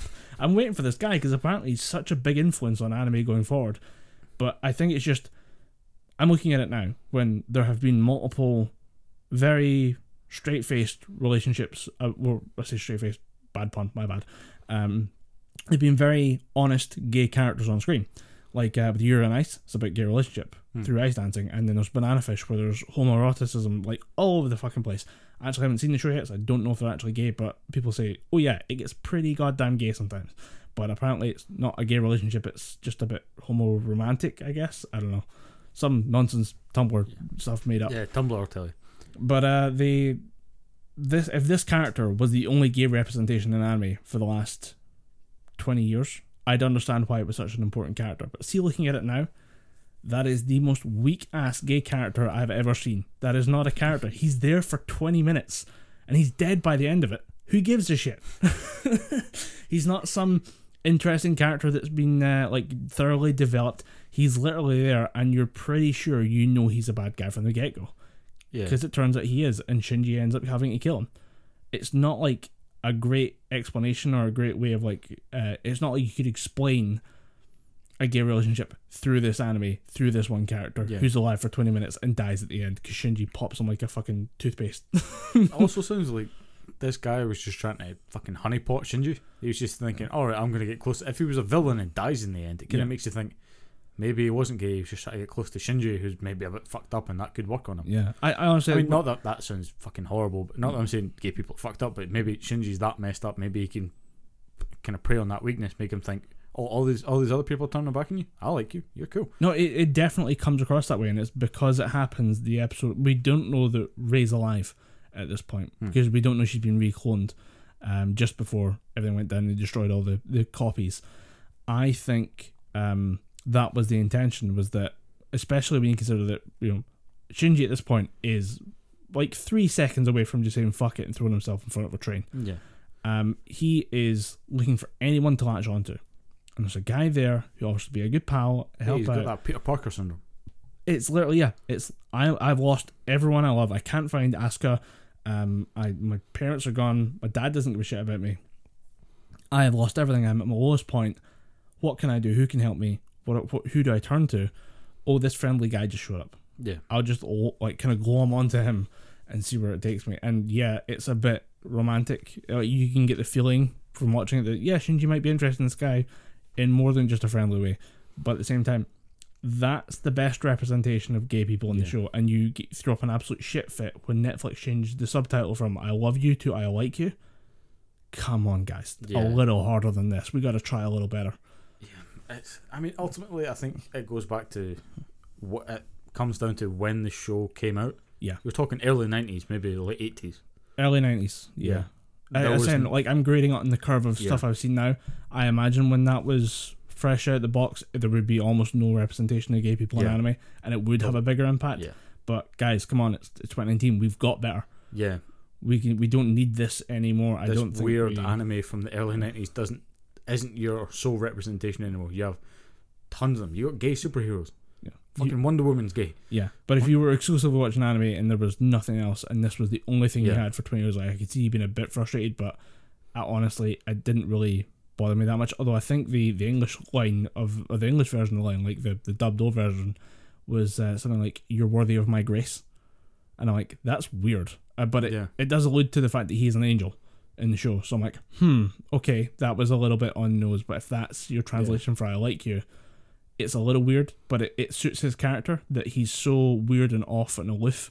Yeah. It does kind of... Wait, I thought angels were giant monster things. Can they become humans? They can morph a little bit. Alright, yeah. Because at one point, one's literally just a beam of light. And I'm like, okay, how the fuck do you fight a beam of light? Turns out you blow up yourself. Okay. That's how Ray dies. That makes sense. I'll destroy this light by blowing up, technically adding heat and energy and making more light. That could technically... I'm trying to analyse this way too much. It's a light beam that flies through. Like, she gets stabbed by it. She gets stabbed by light. It sticks halfway through her and then, like, goes to go for her face, and then she grabs it, but then it worms its way through the armour into the angel, and then into her. I don't know exactly how that works. I think they just went, it's a cool tentacle monster, but it's just one big tentacle. That was the only solution they had. We made a tentacle monster, and I'm sticking with it. Guys, we have a tentacle monster and lunch in 5 minutes. Are we all happy with the tentacle monster? Can it be made out of light? Yeah, sure, fuck it. Sure. Who's that guy? Give him a raise. Sounds good to me. Order a pizza. The fucking revolutionary. I'll have pizza. But yeah, the last thing I want to talk about was where I think the show... Like, why I think the show is the way it is. And I think it's... The main thing we look at it and go, oh, it's a mecha anime. And I think that's the point. I think we're supposed to look at this and see a mecha anime and be tricked into watching something that's a little bit deeper than it should be based on the surface level of, oh, it's just people in mechs punching each other and punching weird alien monsters. I think it's supposed to be there as a kind of lure to guide you into a deeper conversation about yourself, self-actualization, depression, and issues with mental health. And I think that's why it's there. And that's why one of the most important lines for me at the end of it is Asuka, who's always yelling at Shinji, calling him an idiot. And I don't think it's a real Asuka. I think it's it's a memory of Asuka or an interpretation of Asuka by whatever is conducting the actualization at the end of the show. Mm-hmm. Taking what Shinji would expect Asuka to say when he realizes that he doesn't have to give a shit about what people think about him, because that's his problem, is that he wants to be loved so badly because of abandonment issues that he will do anything to help anyone. And then when he says, I don't have to care about what other people think of me, Asuka says, you're just figuring that out. Real motherfucker, really? I think that's the point of the show. I think it is to trick, because we look at it, it looks like a shonen anime. I think it's designed to trick young guys into watching it because it's cool mecha fights. Yeah. And then towards the end, be guided through this weird journey about realizing that you don't have to worry about what other people think of you. You have to just focus on yourself, make yourself happy to overcome kind of depression, because it's a hard subject for, especially back. I mean, we have more conversation about it now than ever, but you wouldn't have had this, say, in the 80s and 90s. Why it belongs in a certain time period is because it forces you to have that conversation, think about because it is just forcing you to just stop and think about yourself. Yeah. I think that's the point of the show. And that's why I think those last 2 episodes are there.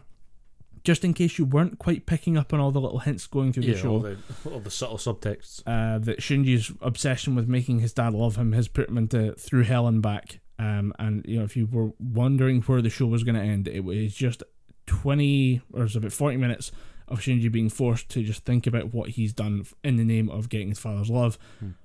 Where it gets weird though is at the end, everyone literally stands around clapping for him. As soon as he says the phrase, as soon as he just comes to the final conclusion of, oh, I can just be myself. I don't have to worry about anyone else. He stands up from a chair he's been sitting on for the last 40 minutes of the anime, and then the world disappears to show him standing on, or the kind of white of the world disappears and shows him standing on top of a miniature version of the globe with all the cast members just standing around clapping him. Like weird robot clapping in front of him. It's just this all the way through the last 60 seconds of the show, including a penguin, and them all saying, because the penguin shows it back up at the end, apparently he was a major character. Okay. I still have no idea how, but he apparently was I wouldn't worry about it. Yeah, I keep trying to think about it, but I'm like, you don't fit in the show anywhere. Stop it. Stop showing up a goddamn penguin. But yeah, it's just him at the end of the world, realizing he can just be himself, and it's not focusing on others that will make him happy. And everyone's standing around saying, oh, congratulations, like, you finally figured it out. And then just saying goodbye mum, goodbye dad. And then the subtitles at the end, kanji at the end says, goodbye mother, or I'm sorry mother, and goodbye father. And that's how the show ends. So I'll maybe come back for the next episode having seen the movies. Not the summary movies, but End of Evangelion and Death of Evangelion. Yeah.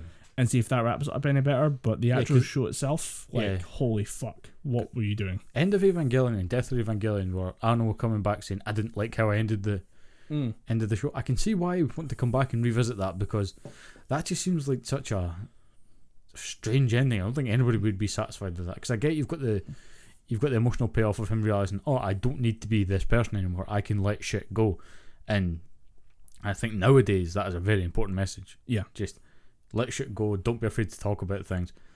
It's got a viable message, but ultimately I think back then and even now people are thinking this isn't the end to an anime that I would want to see. Yeah, because I'm guessing they don't really wrap up the angel threat, they don't wrap up how the Eva units come into play. There's a whole other shadow organisation that they barely even touch. Yeah, they leave all of that lying at the end and just say, well, Shinji dealt with his stuff. I know that based on the description that they'll be having conflicts with the shadow organisation, but I just want to read my tweet. You could seriously play the last 2 episodes of Evangelion at a hipster film festival and clean out the awards. That shit is absolute nonsense.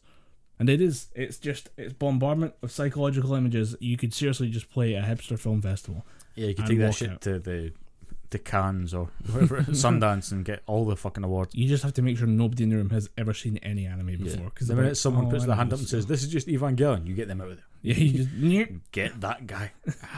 I'm trying to win things here. Shut up, dude. But yeah, the main episodes of the show that actually have the show in action, I think it's to do with the fact that you can learn enough about the characters to learn the lesson of Evangelion by seeing the characters in action.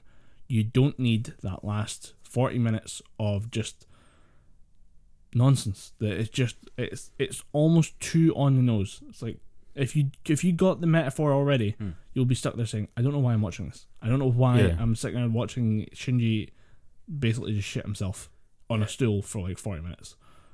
That doesn't really make sense to me. If you're saying that you picked up on that throughout the show, ultimately the last 2 episodes are just going to be worthless, or even just a recap or almost a beating over the head with what you've already figured out. Yeah, it's just beating you about the head. I think that's the best way to put it. So I'm hoping that the movies help wrap things up a bit better, finish off the storyline, give me more conclusion than I just the lack of the characters in action. That's what bothered me, I think, about the last couple episodes of the anime. But yeah, I mean, again, from the start I've been saying I can see why this is a classic, because it's earned its place in history, but at the same time, how does it stand up to 2019 anime roster? Not well. And I'm sorry, dude. We got a show called Fire Force. It's got wizards that put out fires but also use fire. I have no idea what the fuck's going on. But wait, hold on. Yeah, they put out fires with fire. I have no idea what's going on, but I saw a guy flying, turbo jetting himself, Iron Man style, with fire coming out of his hands while wearing a fireman's hat. Okay. I don't know what the fuck's going on, but I'm kind of digging it. But I say, anime has gone so far out there, and explored so much in the time since Evangelion came out.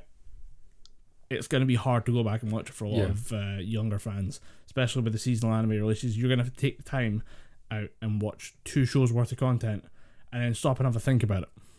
In a time where the flow of anime, if you're trying to keep up with it, it's like, trying to swim up a like sewage pipe. The non-stop flow of stuff coming at you will push you back out every single time. I think you get newer, smarter anime every year, because Evangelion was smart and still is smart, because it makes you think it's not just your traditional mecha anime. It has all the trappings of a shonen anime, but there's ultimately other things in there that make it so much more than that. But I think there's other shows that do that better. Yeah. So I don't really think for new anime fans, Evangelion's going to have that much of a draw outside of just, oh, there's the show Evangelion that a lot of people have told me to watch. I think I'm going to go and watch it. But if you're a fan of Evangelion, obviously you'll have that to go back to, and you'll finally have it in an easily obtainable form for you through your Netflix subscription. I just don't really think that Evangelion has the staying power that it used to. I don't think it's... I don't think it's as necessary as it used to be, but I do think it definitely deserves the tip of the hat for being the first one through the door, like 20 years ago, to make an anime about mental health while also showing, people kicking each other in giant robots and shit. So, until then, I mean, we could just watch Iron-Blooded Orphans again. Yeah, we could, You could. That actually sounds like a really good idea. Yeah, Iron-Blooded Orphans is a fucking great show. But I don't know how I'm going to segue from this, so I'm just going to put a pin on that, and I wanted to ask you about the new Bond film. I wanted to ask you about the new female 007. Can I ask you, did you read the full article? I did read the full article. Good, because everyone who read that title has been eating their own arsehole. Clickbaited to fuck. Yeah, James Bond can't be a fucking woman. Oh, James Bond's not going to be a woman. A vagina on my James Bond, not in my likely. What's next? A female doctor? Wait, that already happened. It still happens. Females get doctorates every day, dog. No, a lot of people that I spoke to, because I like to talk about films with people on a regular basis. We fucking built a podcast around talking about films and shit. A friend of mine messaged me saying, dude, have you seen this? 007's going to be a woman. I went, yeah, but James Bond's still in the movie. Did you read the fucking article? I've said that so many times to people this week. Just, did you read the article? Oh, right. So James Bond's still going to be James Bond. Yeah. Someone else is going to be 007. Yeah. He might become 007 again by the end of it. It's unlikely, but it could happen. 007 is a rank that you can pass to people. It's almost like it's a code name in a spy agency. Like a job.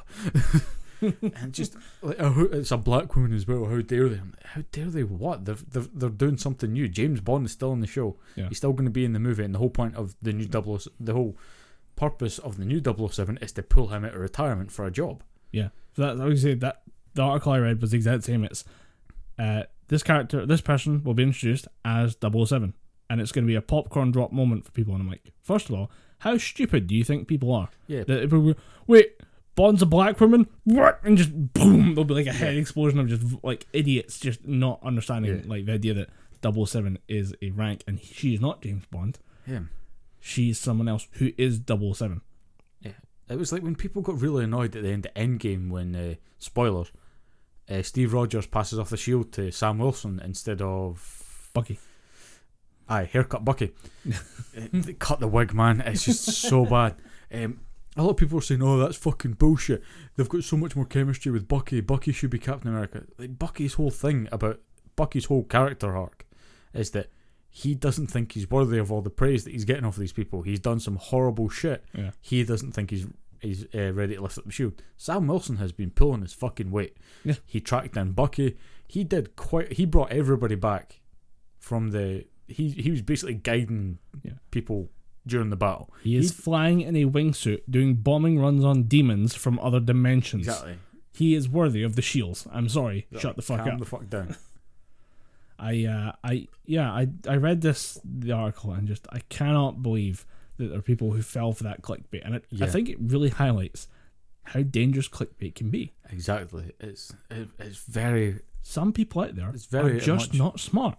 No, it is very much out there because people still use clickbait. And one of my favourite YouTubers, Phil DeFranco, a while ago, I think he's kind of dumbed it down now. He's taken away. He's stopped. He uses certain phrases that are used by clickbait people. He's not as bad. He's definitely not as bad as he used to be. Yeah. But his whole thing was clickbait kind of needs to happen because you want to get views. Yeah. You want to lure people and you want to bait them in, and it's kind of something that his thumbnail art's technically better because he's not using like bikini models. For it, but he is doing a lot more of like the surprise face. Oh my god, you won't believe what happened to this person. Yeah. I wish it would stop for something like him who is trying to be a bit more of a serious journalist. I think we're going to see it in the case of Phil DeFranco. We're going to see it just completely disappear in a couple of months, maybe a year. Yeah, because it's not a good look. If you're tricking people into reading your articles, it just lowers your reputation. Just on the subject of clickbait, when they change a character's gender, or anything like that, which is something I know I'm going to get a shit ton of flack for saying this, but it's something I wish they would do less. Right. Because to me, it shows so much of a lack of creativity in writing. Just think, okay, Captain America, Steve Rogers is now a woman because we need to revolutionise the character. No, just make a new Captain America. Make her female. That's all you have to do. I mean, you had Peggy Carter. You could have a new superhero. Yeah. You could also, like, if you've got a good reason, like, I want to have Captain America be a woman for this reason. I'm like, okay, you got a good reason. Let's go with it. Let's run with it. See where you go with it. Don't make Steve Rogers a woman for no apparent reason, because you've got gender fluid characters like the Doctor. Yeah. From Doctor Who. I was trying to remember where the Doctor came from in like Marvel movies. I'm like, who's the Doctor in Marvel? No, the Doctor from Doctor Who. Yeah. Currently, she can change her gender because that's part of the Time Lord physiology. Thor, because in the current comic books canon, that was a hard sentence to say right now. Jane Foster picked up Mjolnir. She's currently Thor. Right. But that's all changed because the Odin's son is now worthy again, so I don't know how that puts her leaves her powers wise, but she was Thor for a while.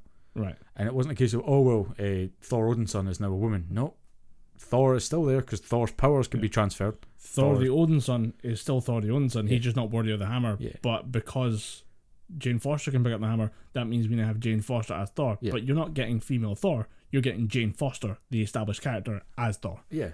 Which in itself is an interesting character. Yeah, and it's fine. I just don't like it when they. It's like when a different character picks up the mantle of being Batman.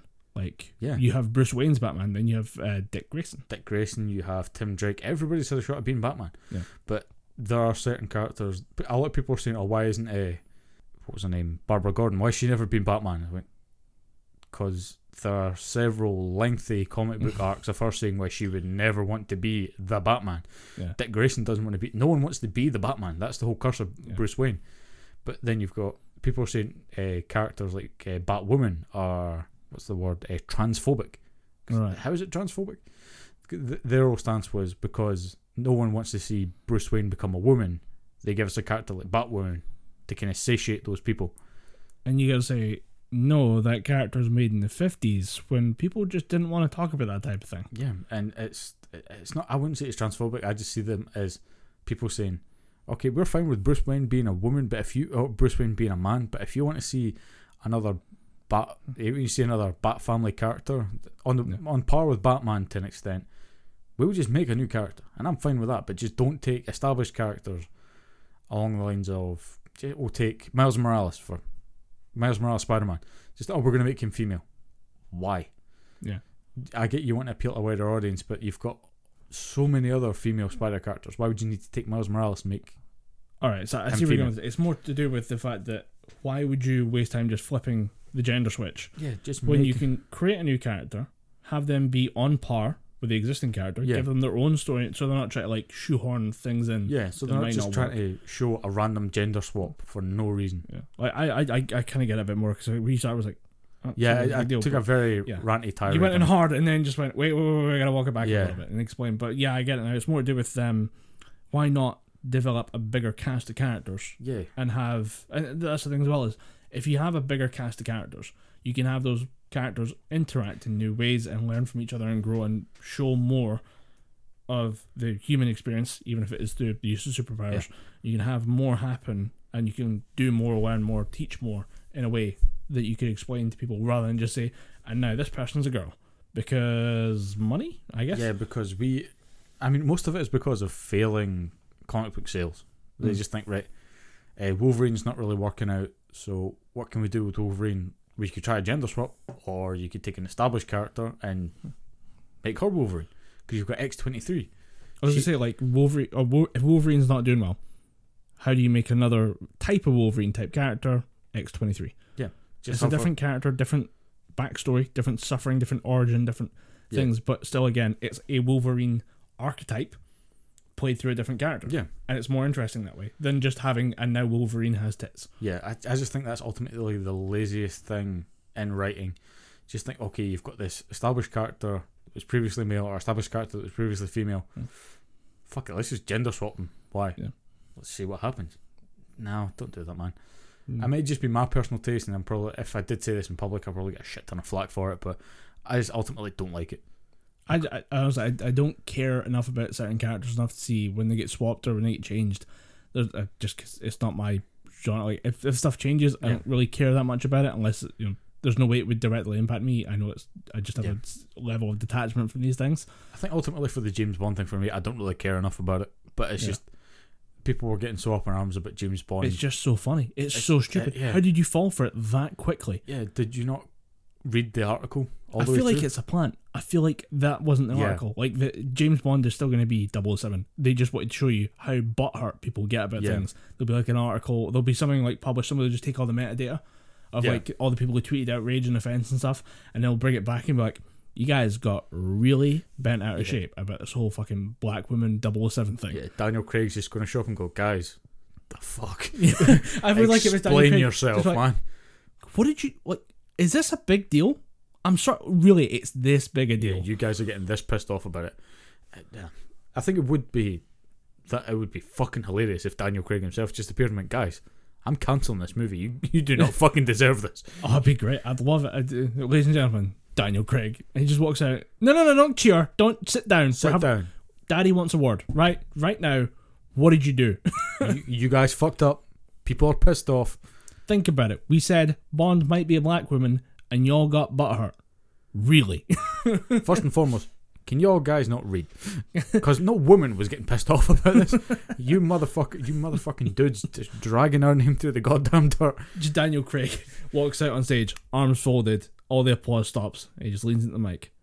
Did you read the article, you morons? No, what he does, he brings out a chair. There's a microphone in front of him on the stand, like a comedian.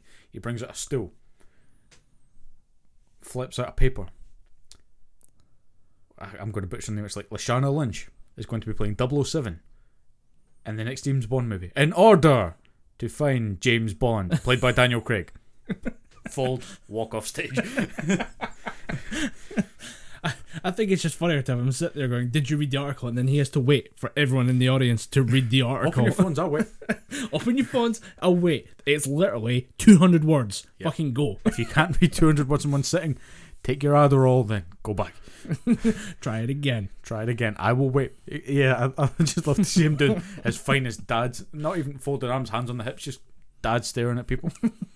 You realise I'm not angry, just very disappointed. Comes out in khaki shorts and white trainers, socks up to the mid thigh. He's got barbecue dogs in his hand. He's got an apron on. This dad's grill.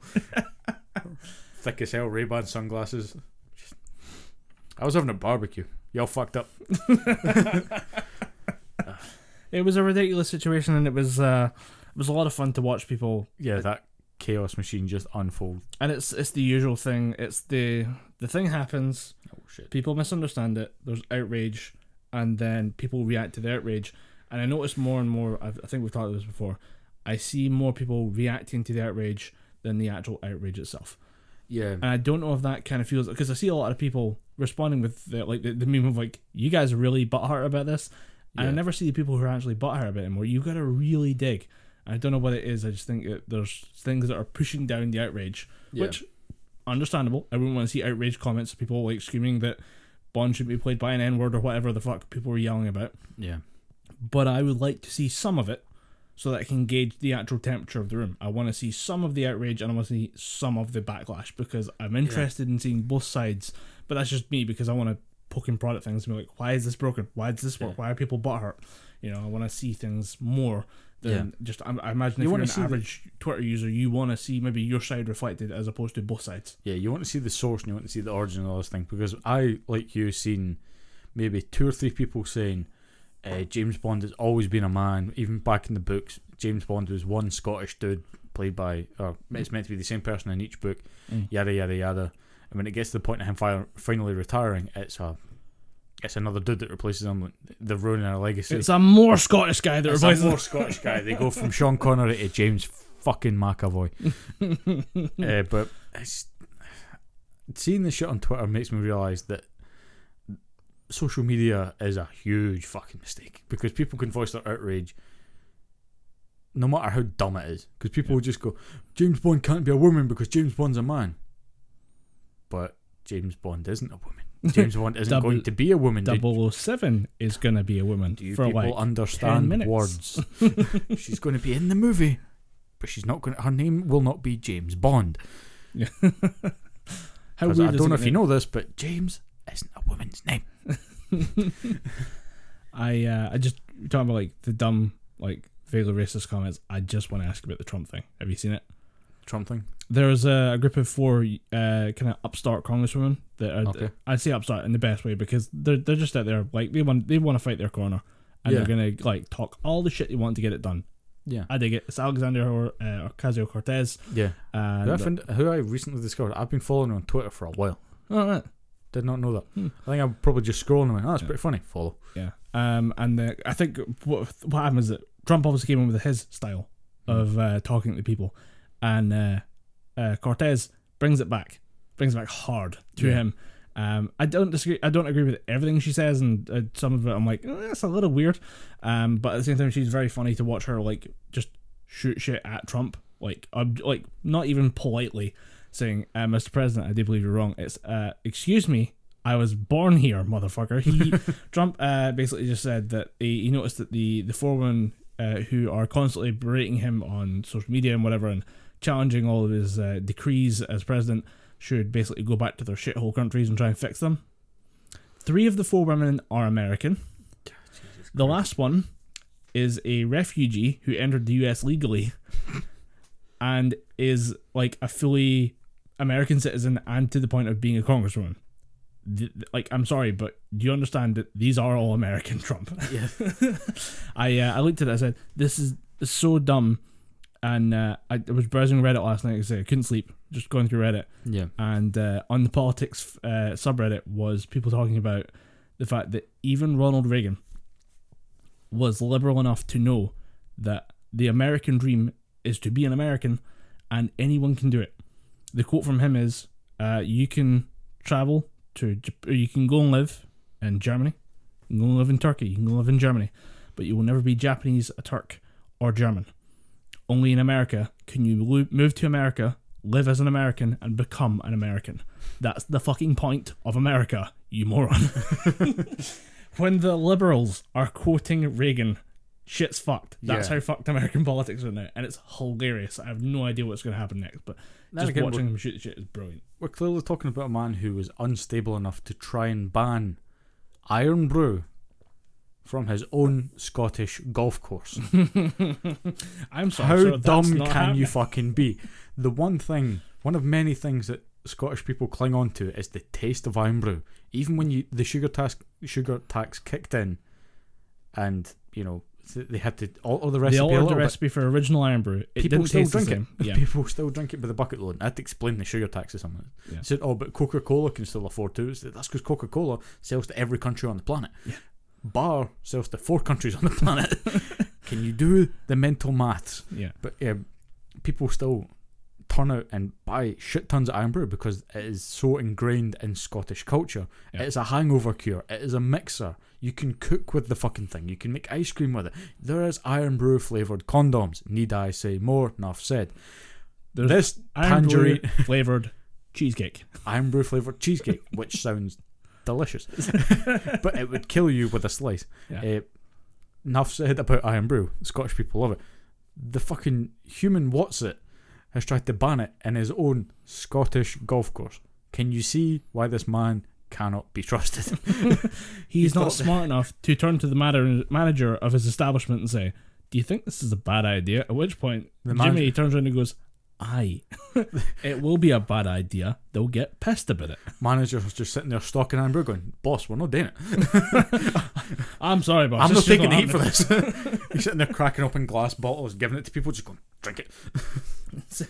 Like, I'm not gonna lie, it's at a golf course. It's for a very certain class of people. Yeah, it's for a certain clientele. Even then, They're still going to want a nice cold iron brew. There's going to be a decent sales rep there going, an iron brew would be pretty nice right now. Yeah, how many people are just going to go, oh, we're going to go on the golf course. We're going to play a few rounds. Would you want a drink of water? Nah, I'm feeling something a bit sugary. Cola? Nah, I'll have an iron brew. Guarantee there's so many people going, no, I'm driving, I won't have an alcoholic drink. Just give me an iron brew. Yeah. You got to understand You don't realise how popular it is in this country. I've been thinking a lot about the idea of things being default. Like, the default setting is blah, blah, blah. Yeah. The default setting for a drink in Scotland is iron brew. Yeah. Almost subconsciously. Yeah, without even thinking. Because I haven't drank iron brew in years because I mean, it might have changed now, but I think all the sugar and the colourings and stuff back then gave me a killer migraine. Yeah. So I might try it again soon just to see if it doesn't give Well, me there's the a same sugar-free version. Yeah, and then there's the extra. There's the extra. Well, that's the thing that you were talking about. Like, the sugar tax came in and the iron brew price rocketed. They took down sugar content to kind of get it under the limits they could sell it for the same price as before. And then when the flavour changed because of the lack of sugar, they made a chemically altered version called Iron Brew Extra, for those of you not in Scotland, which is supposed to be, it's chemically designed to be the exact same taste as good old Iron Brew. Yeah. I don't know how they did that without ramping the sugar back up, but I guarantee you it's not going to be good for you in 20 years. Yeah. But at the same time, this is a nation of people who do not give a shit. Yeah, we don't really care much if it tastes good in the meantime, or if it's established, or like the default setting, like Colin said. People aren't going to give a fuck. Just, I've drank iron brew for years. I mean, my uncle was in the newspaper for how many bottles of iron brew and shit he drinks a week. It's like 18 to 20 bottles a week. I think 18. I think it may be more than that. It was like 100 tins of iron brew every 3 days or something. He was not a well man. That's 30 litres every how many days, did you say? I'm probably just pulling numbers out of my arse here, but it was every 3 or 4 days or something. He was drinking that many. 10 litres a day, so about 5 big bottles. Yeah, I mean, in that terms, I struggle to consider how you would contain that much fluid. Oh, I think he was just had the incontinence pants on all the time, just underneath his trousers. Just dyed orange. Just dyed orange to hide the constant piss stains. But yeah, that was weird. I don't know where we went with that tangent, but yeah. No, I think we're talking about Donald Trump and how he's the protest stuff and all that, and pulling dick-headed moves against his own countrywomen. Countrywomen, yeah. Yeah, his own women from his own fucking country. Yeah. And then he just thinks that's a good idea. Also, I think this last year he tried to ban it from Ayrshire, and I'm pretty sure his manager stepped up and went, "It's not going to fucking happen. You can't ban iron brew in Scotland. You're not in America. You can't ban it because you think because they won't reveal the recipe. You're in Scotland. People will just go, I don't care what's in it. It tastes good. Tastes like freedom. Tastes like freedom. Tastes like iron girders for the Clyde. Tastes like freedom with a rolling R in the middle of it. Okay, tastes like freedom." Right, we're back, and we're going to quickly kind of push things towards the end of the podcast, just so it doesn't get away. I had 2 quick things to ask you about.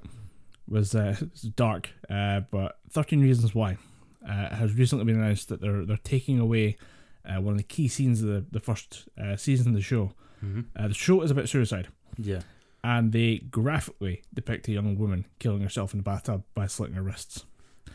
And they had it up there for about 2 years, and just as they're going back to kind of launch season 3, they have announced that they're going to take away the suicide scene from season 1. So they're going to go back and edit it out. So it's going to cut from, there's a moment of her in front of a mirror, kind of hyping herself up, kind of getting herself ready for the end. And then they show her slipping into the bath, cutting both her wrists, and holding there for a long time. It is graphic. It is about 30, 45 seconds. And I gotta say, it's kind of unsettling watching it as watching it, 25? As someone who is a 25-year-old guy, no relation, knowing that they're watching a fictional, dramatised TV show about suicide, it was still unsettling to watch. Yeah. I can't imagine how it feels being a young person, especially a young person with that kind of emotion or those kind of feelings about suicide. Cannot be easy to watch that at all. No. So when they say they were pulling it, I understand it. Yeah, I can see why, especially when you want to tread this fine line of suicide awareness. Talk to the friend that's maybe feeling a bit off, check in with people, don't sit on the sidelines type of thing. You don't want to. that's what you don't want to glorify it, and that kind of seems like what it was doing. They're focusing on it maybe a bit too much. Here's the thing though, and they were actually initially, when the show started, they were accused of glorifying suicide. To which I say, based on the discussion earlier, like, did you read the article? Yeah. Did you see the fucking show? There was nothing glamorous about that shot. Yeah. It's not artsy. It's not a quick flick of the wrist and she's drifting off. She has to dig into herself with a razor blade, pulls out of it for she takes 2 attempts to do it in the same shot, and there is no music playing. There's no nothing. It is just a solid camera shot of her dying in the bathtub, and it feels horrific. The idea that this is glorifying suicide, holy fuck. Did you see the fucking show? Yeah. Is my response to that. And the one concern I have though, I understand why they're taking it out, and if that's going to be the published version from now on, is going to be without the suicide, I do think it's a bit unsettling that they are removing it entirely from the public, because I think it belongs in there. Because I will say, although the show itself isn't great, it doesn't handle all the mental health issues with the care and attention it deserves. Yeah. It's a bit high school drama-esque rather than a deep, thorough discussion of mental health issues. At the same time, it's the only show that had the balls to do it in the first place. Ultimately, I think it helps the show along, though, because the way I always seen 13 Reasons Why, it was all about the high school girl that couldn't take the pressures of high school, and she took that way out. Yeah, she's the victim of a lot, not bullying in a class sense, sexual harassment, sexual assault, that level of bullying. Yeah. And every day of her life, is shit, basically. Yeah. And it's a good way of highlighting it, because growing up, I got bullied and stuff as well. I never took it to that degree, but there have been certain moments where just the mental health issues have crept in, and to see a show that's finally talking about it, even to the degree where it's just high school kids talking about it, is a good positive thing. If you want a deep, thorough discussion about it, I think that's what you take it from. You watch that show and you start the discussion yourself with other people, Twitter, Facebook, whatever you want, face to face preferably, with a registered professional. Yeah, and I think if that's what helped people get to that stage, it's done its job as far as I'm concerned. Netflix is still quite happy with the idea that they've actually started their conversation with a lot of people, and it's prompted conversations with families who might watch it together or all be watching it around the same time and discuss this type of thing, and they're saying that they're actually quite happy they have this legacy of starting a bit of a conversation with the show. But at the same time, they've now said that if they find any re-uploads, they're working with as many platform distributor content platforms that they can find to work around algorithms, that if there's any depiction of the scene, if anyone re-uploads it, they're going to crack down hard. Yeah. I would prefer, if the scene has to go for taste, I get it. But I think you should still be able to opt in to see the show. You shouldn't have to opt out. Yeah. I get that you wouldn't, the default should not be. Yeah, the default should be without the scene. But you should still be able to have it there. Not for really morbid reasons, but because I think part of the show's acclaim was the brass balls it takes to show that type of content. Because it's disturbing, it's horrific, it's not fun to watch at all. No. But it was a strange idea that you should just take it away. Yeah. I think, for my money, I think they keep it. If they kept it in, it would show people that, fair enough, you might think that suicide is your only option, but you're not prepared to actually go through with the act, and this is what the act looks like. And then the preceding, or the following 5 minutes, where it's just her mum finding the body. Yeah. Again, it's one camera shot, it's one visceral reaction of a mother holding her dead daughter, and you're like, holy fuck. If you watch that show and walk away thinking suicide's the answer, you need serious professional help. I think you you make your first appointment with a therapist. Yes. And there's no way you could, again, have you seen the show is my only response to the idea it glamorizes the idea that suicide's the answer. I think it's a weirdly uninformed opinion. I mean, I know it's coming from some people with serious pedigree in mental health, but at the same time, there's no way you could consider that glamorous. And I find it strange that the idea is complete scorched earth for one of the most haunting scenes in television. Yeah, I think when people are saying that it's glamorizing suicide, I think they take that as it's on screen. Yeah, it's shot in a certain way. You see, it's just a solid camera shot. Yeah, maybe some people pretty much once she's in the bath, it is just a shot from the foot of the bath to her at the other end. Yeah, maybe they see that as them shooting it in an artsy way. It's all about interpretation, really. But Yeah. I don't see that just from your description, because I haven't seen 13 Reasons Why for my own personal reasons because what happened right about the time that show came out. It was eerie timing. Yeah. For me, as concerns something that happened in one of my college classes. I never really watched it because it, like I said, cut a bit too close to the bone. But just from that description, I wouldn't think, oh right, that's an option. No, if I'm having any kind of thoughts like that, I'd go and seek help. Yeah. And I think there was a lot of people who would be in a similar situation where they'd say, I don't want to watch the show right now. It's too close, too personal. Tragedies happen to a lot of people at different times in their lives. There's no way you could predict something and let it out and just have it be accepted by everyone. For some people, it would be too close and cut too close to the bone for some people. But I do think preserving it as it should be, there and then to show it to people in the future, it's I'd say that's a bit more a priority than.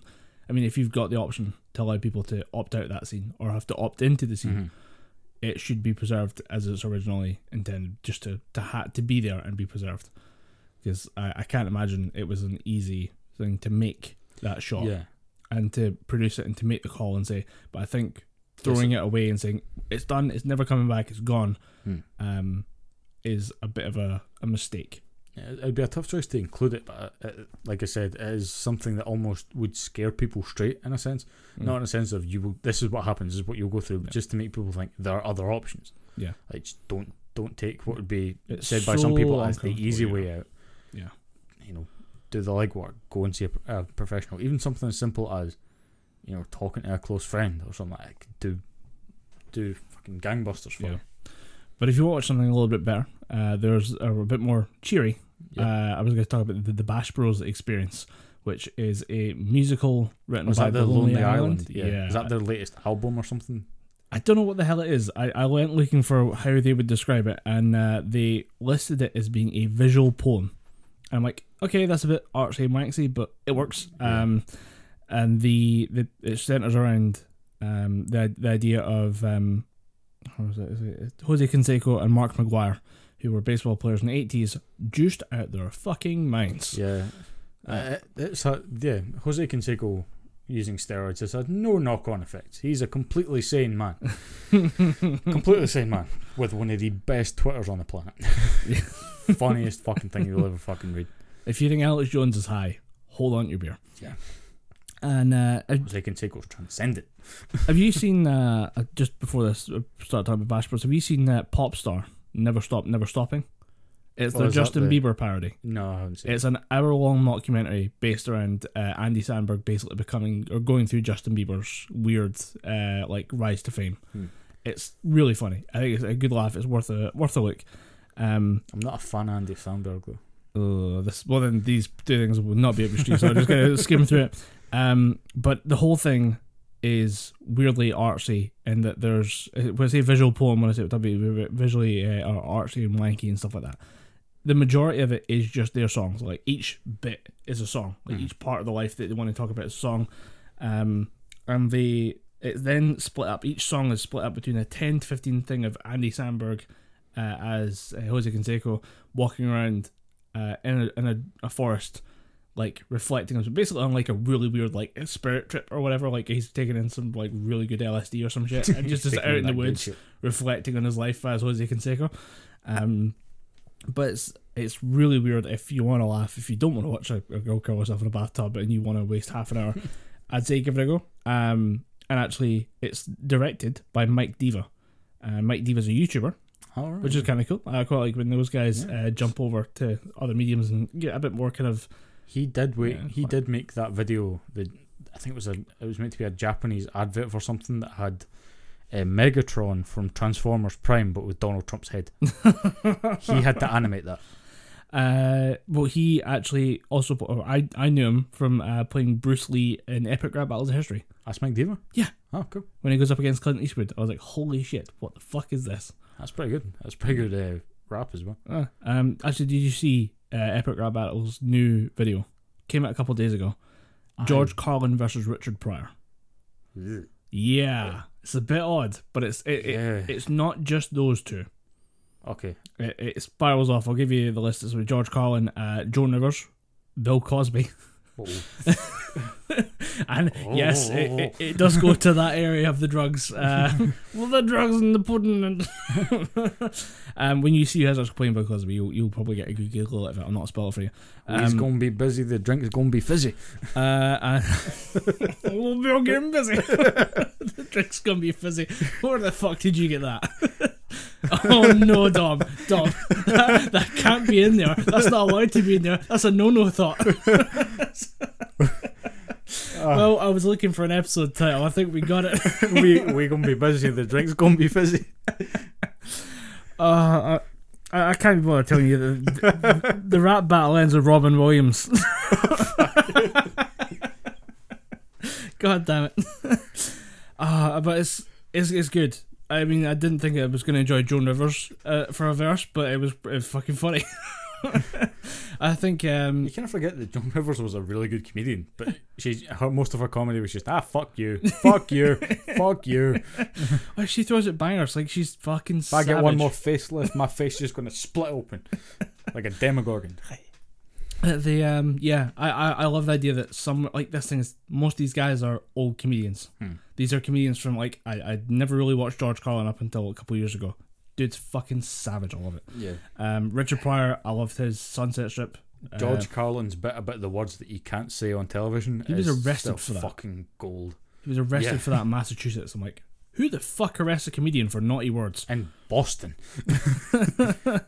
It might not be in Massachusetts now I think about it. I think it might be in like outside of Boston. But like Bill Cosby, bit fucking awkward. But again, like somewhere there's a kid who's never seen Robin Williams do stand up. Yeah. And I like the idea depressing. that ERB did something and was like, look at all of this comedy. Yeah. Like everyone's a fucking banger. Yeah, that's a comedy pedigree right there. I mean, Bill Cosby is not so much a comedian as the joke nowadays, but yeah, like it's good to have something in there. Yeah, his early comedy was apparently something to watch or something to listen to. Yeah, and so I mean, I loved it. I think you'll really enjoy it when you go through. You're like, God damn, it's this weird kind of comedy nostalgia. Yeah, and like, oh, it's a shame that we're comedy nostalgia about stuff we grew up with. But, yeah. With that in mind, showstopper. Yep, let's go for it. You're gonna hate this one. Okay, it's about suicide too. Oh, okay. We have a theme for today's episode. Yep. And the drink's getting fizzy. It's a different kind of fizzy, but you know, don't drink the Kool-Aid.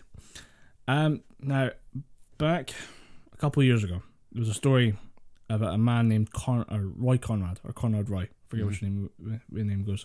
Conrad Roy. And Conrad Roy took his life by carbon monoxide poisoning in his own car. However, the story get kind of weird when it turns out when authorities took his phone, opened it up, saw text messages from a woman named Michelle Carter. Michelle Carter was convincing him to commit suicide. Do you remember the story in any way? Yeah, it sounded familiar, but I can't. It was really an old Philip 100%. DeFranco show that covered it way back in the day. But basically, the showstopper here is that this court case is still going on trial and is filing an appeal to the Supreme Court. Because, I'm sorry, I'm going to just quickly use the phrase, that bitch, Michelle Carter, believes it was her First Amendment rights to tell Conrad Roy to kill himself. Not only that, she's also pleading the Fifth Amendment for the right to due process because she did it digitally. Because she wasn't physically there to encourage his suicide. Okay, but she still was a contributing factor to his death. Yes, and no, I'm not saying like this is not the usual like kind of Xbox Live chat of go kill yourself, faggot, you suck, you know, you fucking dragging the team. It's not that kill yourself.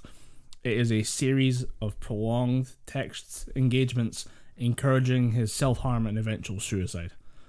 And she thinks she should be allowed to do that under the First Amendment. I'm sorry, but there's always a lot of thorny issues around the First Amendment free speech for the US because it's so fundamental. It's the one they put before the guns, and they fucking love the guns. To quote Bill Maher, but I think the kill yourself one through text messages, like maybe we need a bit of context on that one. I don't know if that's the next fire in a crowded theatre, but at the same time, grade A cunt material from that Michelle Carter. I know she just doesn't want to go to prison. Nobody does. No one wants to go to prison, but at the same time, if you don't want to go to prison, don't tell a guy to kill himself. For a series of like months. Don't try that. Fuck that person. So yeah, I mean that's in an episode filled with suicides. That is the worst possible fucking story I could like find this week, and didn't actually intend for the show to turn out this way. Most of those weird stories have happened in the last 40 hours, and I just saw that one had cropped up earlier in the week. And was like, oh, that's because I remember seeing it. I remember hearing the original case, and then seeing that story come up again. I was like, oh, that bitch. Oh, she's still at it again. Yeah, I just to the family of Conrad Roy. Yeah, I don't know what you guys are going through, watching all this go through courts and having to be at like witness testimonies for all this shit. But all my sympathy in that. Yeah, definitely all the sympathy to the family of the Conrad or Roy Conrad or Conrad Roy, whoever, whichever way. I'm sure it's Conrad Roy. Yeah, Mr. Roy.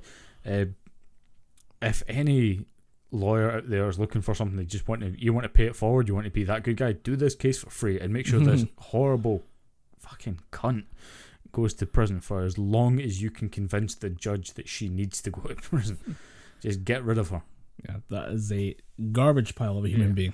Just a massive old shit pile of a human being. So she has ultimately broken the cardinal rule of Gibberish Podcast, which is don't be a dick.